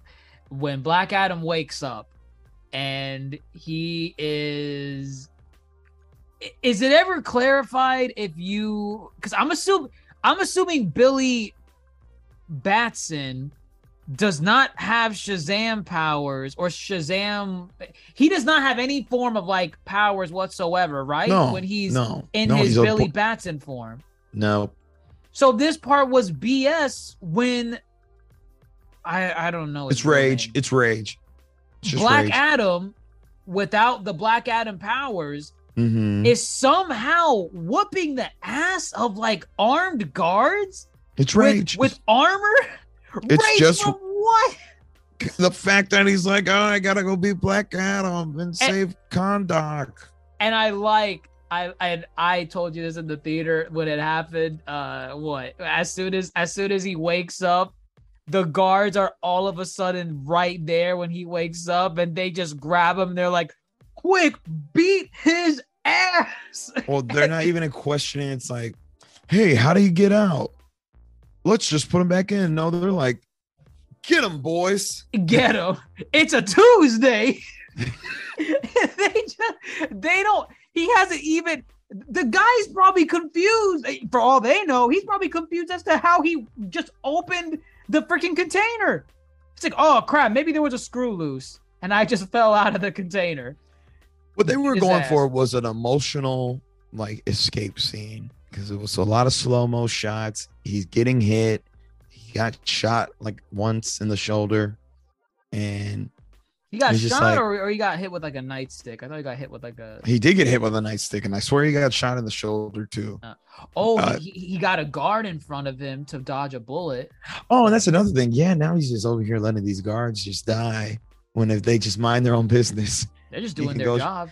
He could go shout Shazam and be on his merry way. Why doesn't he shout Shazam now? The thing's in his mouth. Funny enough, you know what? No, I'll save it for later. We got a message in our Yonko Discord. Check that out when you get the chance if you want to join the discourse. But interesting take on Black Adam. Anyways, yeah, dramatic effect. He could have said Shazam here, but it's like, no, but is that cool if he says it here? No. Does it make sense that he doesn't say it here? It doesn't make sense. No. All right, so he won't say it here. So he's riding through, he jumps through the water, and he's like flowing up slowly to the top, and the dramatic music is playing. It's going back to flashbacks, and you know, I was right there next to you. I'm like, he's gonna say it. He's gonna say the word. Of course he's gonna say it. Shazam! Again, they try to make it really emotional. In some aspects, I was like, okay, cool. The son's like, it's not your time yet, father. Say the words, you know, and they say it together. And I was like, oh, it's cute, I guess. But it's just like, just hurry up and say it. Jesus. Okay, you just get on with it. If you didn't jump in the water and just said it, pulled out the thing underwater. Why'd you whatever. pull it out underwater? Why didn't you pull it out when you were in air and you could have said it? But he says it, turns into Black Adam. Now, this was cool. I did like this. He appears with the classic suit. Okay, yeah, that was cool. The classic suit was cool. I thought it was cool. They showed 3 variations of well-known Black Adam suits. Thought that was cool because I wasn't expecting it. So Right. It was definitely a nice variation. Yeah, he comes in, starts helping out in the fight. Hawkman gets impaled. And you're like, He oh, does. wow. the vision came true. The vision came true no matter what, because we were kind of seeing these glimpses of Hawkman dying in Dr. Fate's visions. And this is what we saw. He's like, I got stabbed. But then you learn, oh, wait a minute. His body just disappeared. And then you learn, oh, he put on the helmet. Ooh, he's the new Dr. Fate. Because now he could do the Dr. Fate magic. So Well, and that's another thing. I was like, Well- you can't just use the helmet like that. I don't think that's how it works, comic book wise. But I was like, whatever. they're having fun with it. You know, again, it was interesting plot twist. I'm like, oh, okay. I didn't see that coming. So he does this thing. And they team up on Sabak. You know, Black Adam grabs him by the horns. Hawkman with Dr. Fate powers is like, Shadow Clone Jutsu and beating his ass. And then finally, what happens? Like Shazam, oh my God. Black Adam is about to I'm gonna blast, and he's like, you gotta control it. You got it, because I mean, we didn't really talk about it, but yes, he unleashes his rage and it causes giant explosion. And it's happened once in the very past with a flashback with where he king. hurt the boy, and here, and then he controls it and he pulls them up into the air and is now. Doesn't he like rip him in half? He rips him in half, literally rips him in half. Doesn't he say something? The line here, Tell send the the- men in black. Or tell the men in black. He says it here, right? Send the men. Yeah, I think he says it here. I don't remember what the line is. Something about Men in Black. Actually, I don't even know if he says it here. I honestly don't even remember. I'm pretty sure he does, because there's no other fitting moment where he would have said it. He did. Oh man, did he? Oh man, I don't care. I don't care. I from what I remember, he did say it here. He says, "Send the Men in Black." I don't know, and he rips him apart like a Subway sandwich down the middle. Right. And yeah.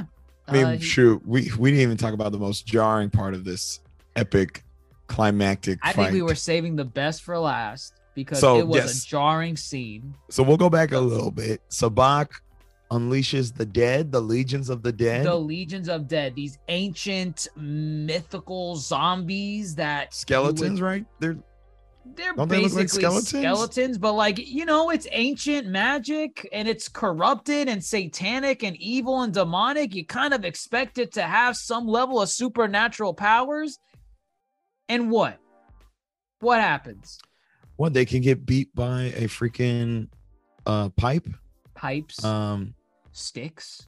At least that's what Adriana and her brother are doing. But the boy, Amon, he says, he goes and tries to rally the people. Hey, and you're right. It did sound like he was whispering this whole scene. Hey, it's our city. We got to fight for it. Huh? What? Who's this boy? Who's this What? boy? Well, yes, He's right.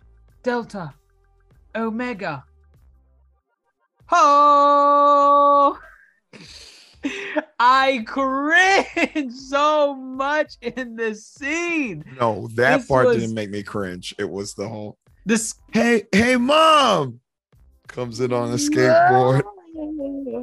He did the Delta. People in the back. People in the back. We're You gonna messed take with back one our of city. us. You messed with all of us. Sam Raimi Spider-Man. Oh my God. I was beating the crap out of your shoulder in this part. Why are they doing this? Listen, this tells me you have two agendas going on here. Someone's trying to tell a Black Adam story, and someone's trying to tell some bullshit about people rallying together to fight oppression or something. And it's just like, this is a fictional city, 1. 2, it's just fucking corny. And listen, there's a good corny when your entire movie is themed around. People are gonna say, "Wow, Sam Raimi's Spider-Man is corny." I don't see you criticizing that.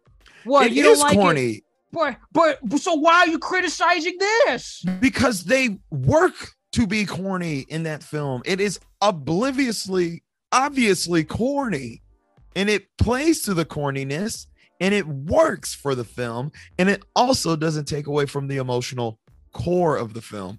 Black Adam was trying to sell an emotional core here, and this shit is just not Hey, lifting it. Oh my God, I gotta do the side. Hey, mom. Oh my God. Oh man. that That was scene was terrible. That was terrible. terrible. Like, it was so out of place. I mean, at that point, everyone's just kind of participating in this zombie fight. Like, no one is getting harmed by the zombies. They're just grabbing sticks, pipes, skateboards, beating the crap out of the zombies. And it's like, is this an ancient like zombie army or like powered by the aura and magic of Satan, or what is this? They were all being one shot with like fucking hockey sticks, right? I have expected that. What's that song that comes on during those corny moments?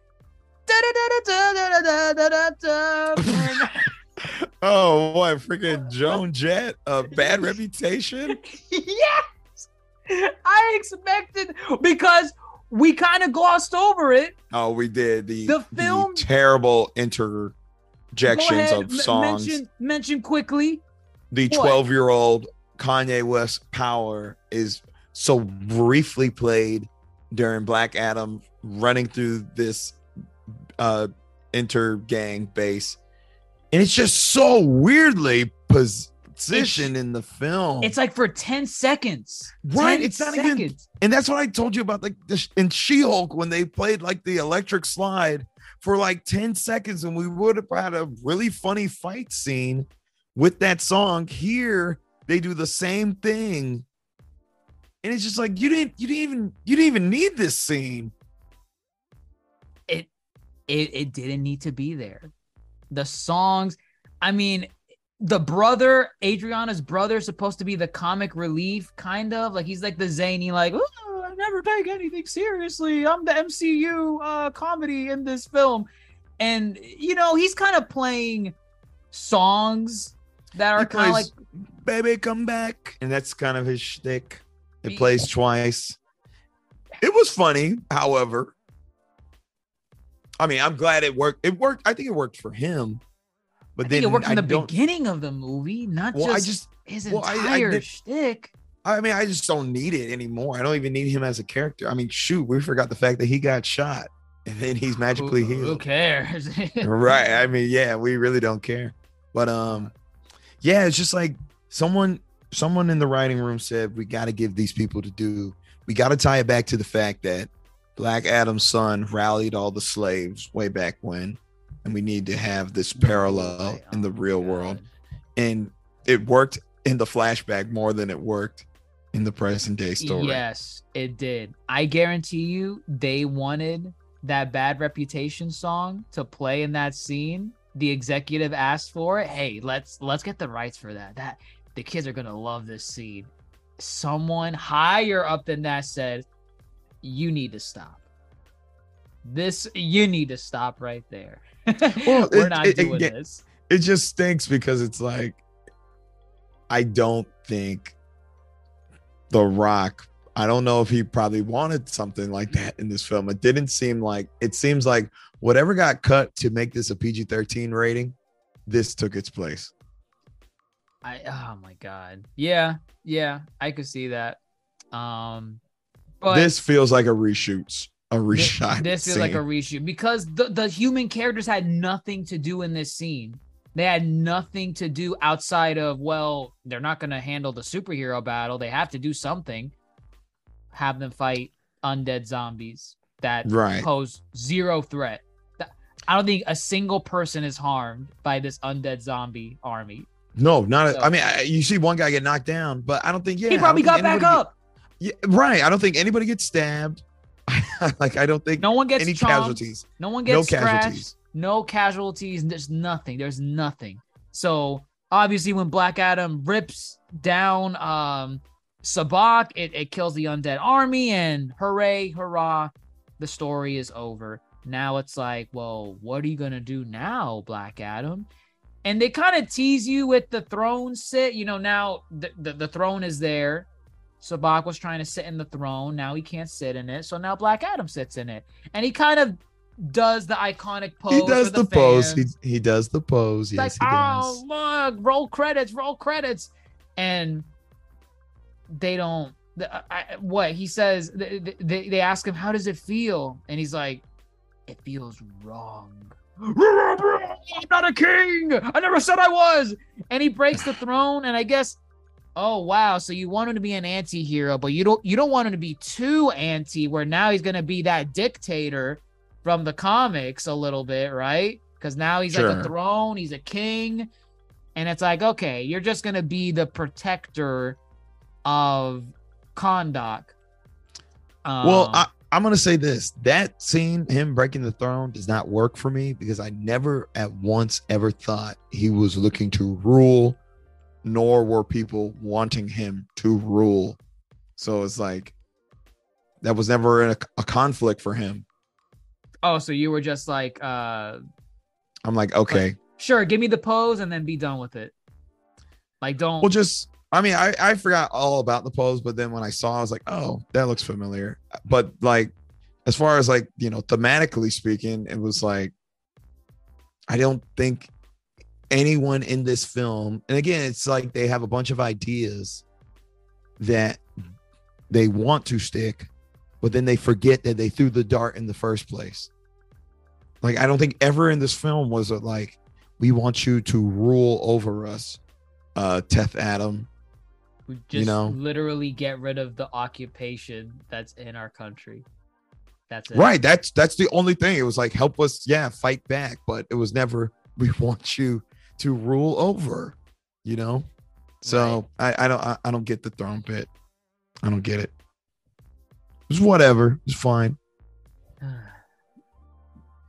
It is what it is. That scene doesn't last too long. They kind of do that cheesy thing. They do this in almost all the superhero movies, and it's kind of become a cliche now, where it's a superhero origin story, but I guess in this case an anti-hero origin story, and they haven't said the name yet in the movie, so they say it for the very end, and they're like, "What do we call you?" And then it's like, you know what I can't wait for? I can't wait for you. Have you seen the Michael Bay? If Michael Bay directed this film, memes. What, the Linkin Park? The Linkin Park. Yes. So they're gonna be like, yes. So what do we call you? What I've done. Black Adam. Oh my God, this would fit that. Oh, it would fit it perfectly. Wow. Someone's gonna do it. Just you wait. When this thing drops on HBO Max, we can do it. We could do it. You're right. So that's funny though. That's funny. Yeah, no, it's gonna happen. But yeah, aside from that, so it ends like that, and you're like, oh well, so the movie's over, and you're wondering like, well, maybe it's got like one of those Marvel end credit scenes or something, right? It does. I mean, yeah, they were not going to not do it, right? No. What is it? Amanda Waller sends in a drone. Okay. Let me tell you, these look like reshoots too. The fact that Amanda Waller is never there in person, I'm like, oh, they got her to film this at her house. Yeah, she just pulled up a green screen behind her in a Zoom call, probably. Yes. Wow. I wholeheartedly believe it. I love Viola Davis, but I'm like, damn, y'all went out. This was a reshoot. Y'all went out Viola, of your way. You got like a white suit, right? You got like a white dress suit. You got one in your closet. No, I'm telling you, I'm telling you, I'm not surprised if that was the case. Either way, she sets up some connectivity. She sets up what everybody's been begging for. I'm kind of glad it's back. A figure slams down. A figure smashes in. What did she say? From the sky. She says, listen, you broke out of my prison, so Kahndaq is now your prison. You step out of line, you will pay. And he's like, send them all. I will. I'll send. Right. She says I got off-world people I can send to you to like stop you from doing whatever I disagree with. Right. And send he's like, all. okay, do it, bitch.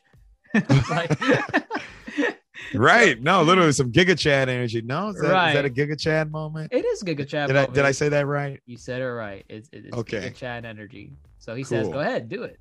And she's like, all right, I will. Okay, do it.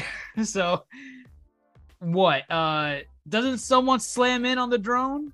Or does the drone go away and then someone No, he slams it? shocks the drone. He shocks the drone. Okay. So Shazam shocks the drone, and then someone Black Adam. smashes in. Shazam. Black Adam shocks the drone. Someone smashes in from the sky to make a cameo appearance. And boy, long-awaited cameo appearance. It's been, not counting Zack Snyder's Justice League, 5 years. 5 years. Mind you, it is almost 10 years since his debut in the DCEU. Man of Steel was came out in 2013. 2013. Wow. 2013, right. 10 years later, hasn't had a single solo film after Man of Steel. Right, crazy. And, crazy. A crime. And here he is. It's him. Here he is. Henry Cavill comes in, talks some ish to Black Adam. He's like, I'll fight you, man. Well, he just basically says, we need to talk. We need to talk. And then what? Does Black Adam smirk at him? I think he smirks, and then now the real credits comes in. Yeah. So Dwayne The Rock Johnson needs to shut his mouth right. when it comes to promoting this stuff. So what? I know he's been running his mouth about Black Adam versus Superman is going to happen in the future. We just don't know when it's going to happen. And then someone had asked him about, I think during Comic-Con, about Henry Cavill. And he said something that upset a lot of fans. He basically said, whoever's playing Superman is playing Superman. Or something. And people didn't like that because it sounded like he was making that decision for WB in DC. Oh, wow. Right. And a lot of people didn't like that. Clearly, it was simply, throwing people off the scent. Right. You don't want to. But he did basically confirm, because just in the last couple of weeks, he's leading up to the film. You could have literally saved it for the weekend after the film, the week after the film. I mean, I get it. He's saying certain things to kind of like promote ticket sales, get people going to the movie theater and kind of like, get them excited. You mentioned people have been wanting Henry Cavill as Superman to come back. That is a fact. Like, he's good. He's a great Superman. He's a great Superman. I know a lot of people low-key kind of bullied him from being Superman because they're like, this isn't Superman. He snapped Zod's neck. Superman doesn't do that. But Henry Cavill loves the roles. Henry Cavill's a geek like us. He plays PC gaming. He plays The Witcher. PCs. He builds PCs. He plays games. I love him as Geralt of Rivia in the Witcher series. He is fantastic as Geralt of Rivia. So people for the longest time, they're like, you never know what you have until you lost it. So when they lost Henry Cavill, they're like, maybe we were a little too harsh on him. Maybe we should ask for him back. And so now he's back. This is a big deal because they've never not acknowledged Superman in DCEU films since Batman v Super Justice League. He's always acknowledged. I think what most upset people was when the Superman, who was not Henry Cavill, made that cut off. Peacemaker too, but no, the more jarring one was the Shazam cut off head cameo. Oh, that's right. They did. Oh, right. You're right. Wow, I forgot about that one. Yeah, that was the one where they're like, "Damn, y'all really couldn't get the role anymore?" Well, right. It was like y'all really couldn't get Henry Cavill to show up for this cameo. What's going on here? Right. And then Peacemaker. I didn't expect them to. I didn't expect them, but like the fact that the end spoilers for season 1 of Peacemaker. At the end of season 1, right? They showed the Justice League appearing, but they're silhouettes of the Justice League. The only so you see, you don't see Batman there, I don't think. But no, Batman's not there. You see Aquaman, Flash, Wonder Woman. Superman, Wonder Woman. Yeah. You only see silhouettes of Superman and Wonder Woman, so they couldn't get Gal Gadot and Henry Cavill, but they could get Jason Momoa and Ezra Miller, to come and make the appearance. So even with something like that, it's like, my God, you guys are really not wanting to show Henry Cavill as Superman, like, or just your negotiations are going terribly. It's like, what's the problem? But I feel like Dwayne The Rock Johnson, I'm going to say his full name, I don't care. I feel like he was a heavy part of negotiations and trying to get Henry Cavill back in. Oh, no. And see, that's what I've been saying. You know, you can tell The Rock really put a lot into this film. And with that being said, like, he's going to do and sit in these meetings and get the people he wants to be a part of it. So I agree. I really think he reached out to Henry. They said, let's do this, man. This is what the fans want. We're doing this for the fans. The Rock is very, very big about, you know, doing things for the fans. He has a passion that you can see is there. Right. And I thoroughly believe he's always trying to give back to the fans and give them what they want. So I really do think he was integral in getting Henry Cavill back. And again, it's very nice to see Henry Cavill back. Don't know when we'll see him again. Well, I know they made that announcement. It's confirmed that Man of Steel 2 is in production. That's huge.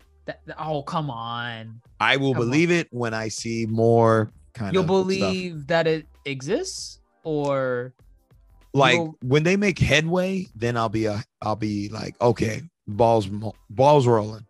That's when I'll be happy. You're not going to see it for at least another 3-4 years minimum. I know it's going to be a while, but like, I'm not going to get excited about a DC announcement. DC announces stuff all the time, and then either shit keeps getting pushed back or shit just gets canceled altogether. So I don't have my trust in DC yet again. So, okay. And I think that's fair. I think that's fine. They've done enough damage where you get some really good films here and there. Like, I mean, we've said it before, The Suicide Squad is really good. It's fantastic. Really, really good. So is Peacemaker. Peacemaker's one of the funniest shows I've ever, like, not even like funniest superheroes, funniest shows in general I've ever seen. That show is great tier. The DCEU, it has potential. At the same time, it has shown how many blunders it has done. It doesn't help the fact that even with the blunders, you have some fans, and we talk to some fans that kind of defend some of the blunders. And it's like, you can't improve from something that you don't acknowledge is bad. Because if you think the bad is still okay or good, you're going to slip on a banana peel and make that mistake again later on. It's okay to say Batman v Superman was terrible. It is okay. It's been 7 years? 8. 6 years. 6 years? Batman 2016. Yeah. It's okay. No one's gonna hurt you for criticizing a DCEU film. And it doesn't have to be something where 6-7 years later you don't have to be like, I don't know, was I too hard on the movie? No, you probably had a good assessment of the movie back then. You should keep that assessment again. I just, it's okay to be a pessimistic DCEU fan when they haven't earned the trust to be excited for that next project. Am I excited that Henry Cavill is back? Yeah, of course. Henry Cavill. If they announce, like, I don't know, in a couple weeks, you know what? Ben Affleck's back too. Batfleck is back too. Okay. That's a stretch. Sure. Let's go. Let's do it. That ain't a bad deal. Let's bring Batfleck back. Let's bring Ezra. Well, and maybe not Ezra, but apparently they're bringing Ezra back. Apparently they're bringing Ezra back to participate in these shenanigans. I mean, at this point, it's like we haven't seen so many of these actors in projects for such a long time that it's like we're losing faith in terms of timeliness of when these projects come out. But also, if these actors are out here getting in trouble, aka Ezra Miller, then it's like at this point, people want Grant Gustin from the TV Flash to come be the live action Flash. Oh my God. Some people. And I'm Ew, like, no. I get it. I mean, I'm gonna say no, but I get it. I get it. I get it. You're fed up. You're fed up. You're fed up. I guess the only thing left to really say about Black Adam, overall, score wise, what would you give it? What I would give it, goodness. I remember we saw the IGN score like before going in, and my reaction was, ain't no way that's a 5. Y'all ridiculous. There's no way the movie is that bad. There is absolutely no way. Because I kind of had an expectation of it's probably a good 7. It's probably a good 8. Messes up here and there, but it's probably a fun movie nonetheless. That IGN review, I think, was kind of spot on. Numerically, if I'm going to give it something, I'm giving it a 5. I'm giving it between a 5 and a 6 max. Because, again, the story, the plot, the characters, there were too many blunders. And I'm going back to what you even said yourself earlier. Smoke and mirrors. A lot of lights and flashy stuff going on. Those parts were good. Dr. Fate fight was good. Hawkman going in on Black Adam, good.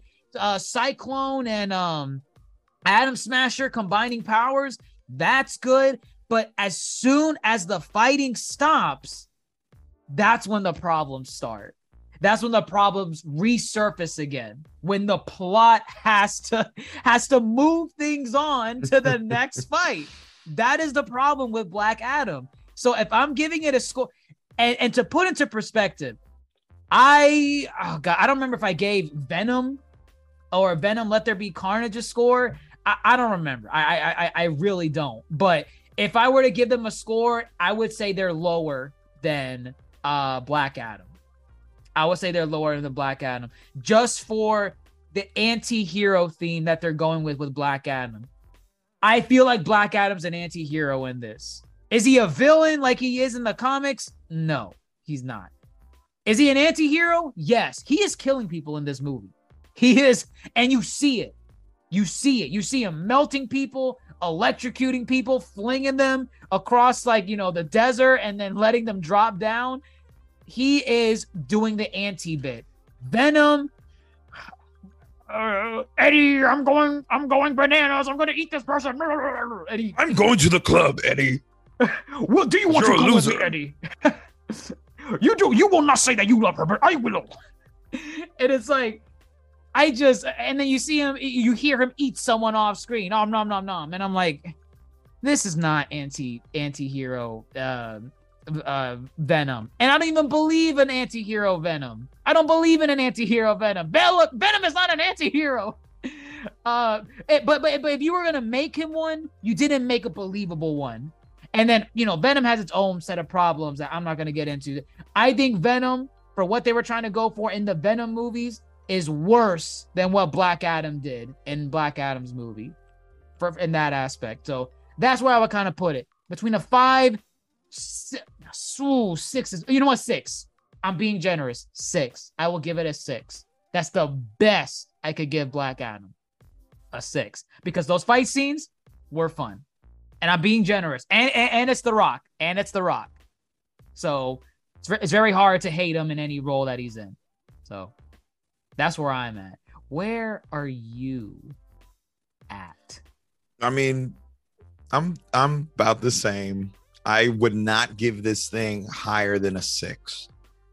I don't think it's necessarily a 5, but for what the reasons you pointed out, DC excels in the portrayals of their superheroes, the action bits.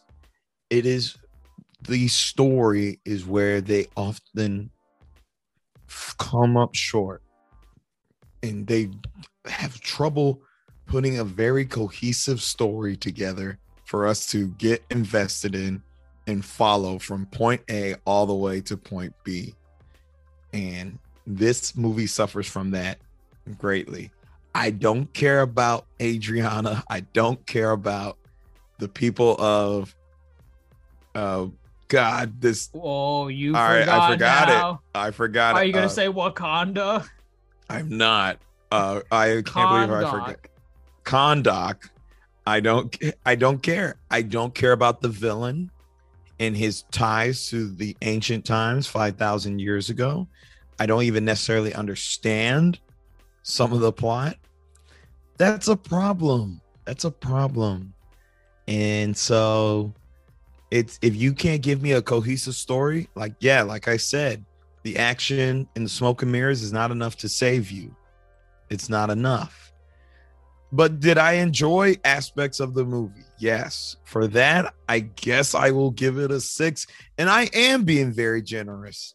I really am. Of course, I'm sure I'm going to be met with your Marvel bias. Wow. You like it when they're corny in Spider-Man, but when Black Adam's corny, you're like, oh my, I'm going to throw up. There's good corny, and then there's poorly executed. Hey, Mom! Listen, this was not meant to be corny.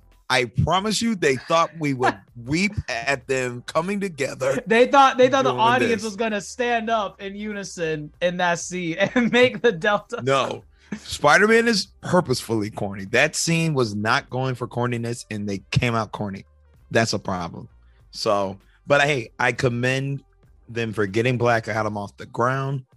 I do think moving forward, we're gonna see some key differences maybe in some of these films. I mean, I don't really know.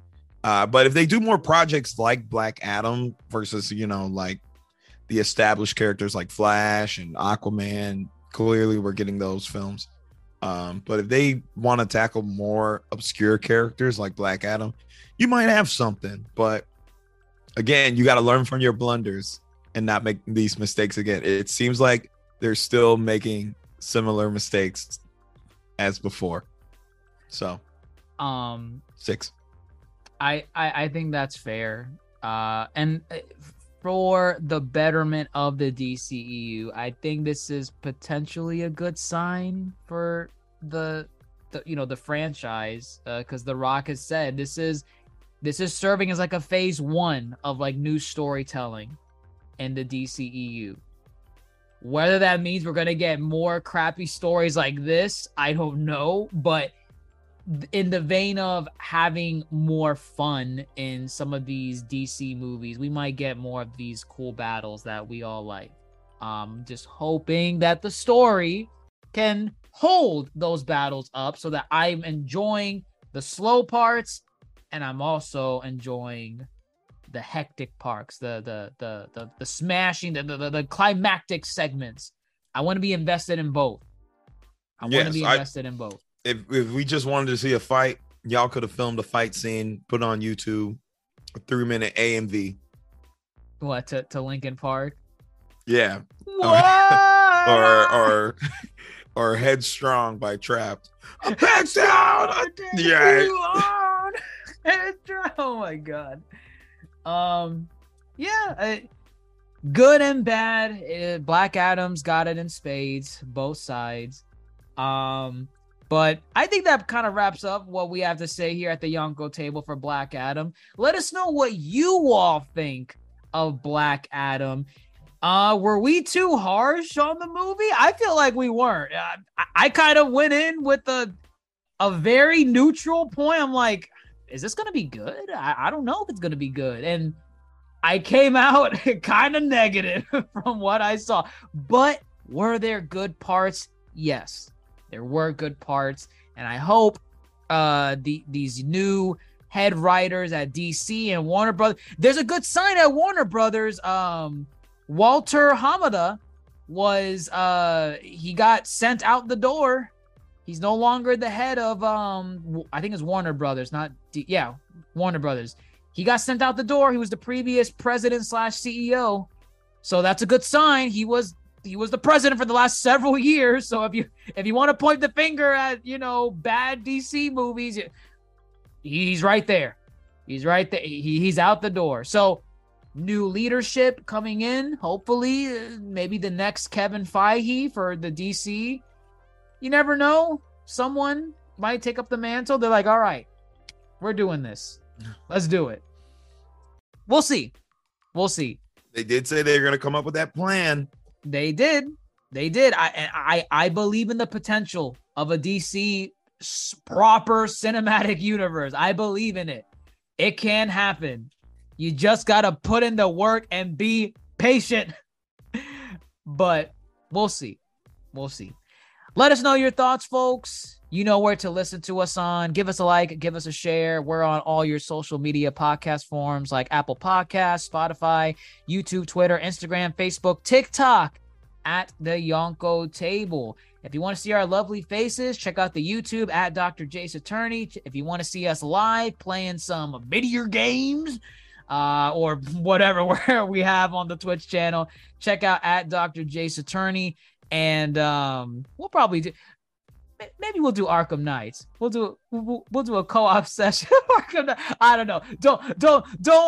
Don't press your luck on that one. Grandmaster Hoop has an Arkham Knight addiction, so we gotta hold off on that. So, but we'll catch you later, folks. Let us know your thoughts on Black Adam. I'm your Yonko host, Dr. Jace Attorney, fellow Yonko Grandmaster Hoop. Signing off. Take care. What?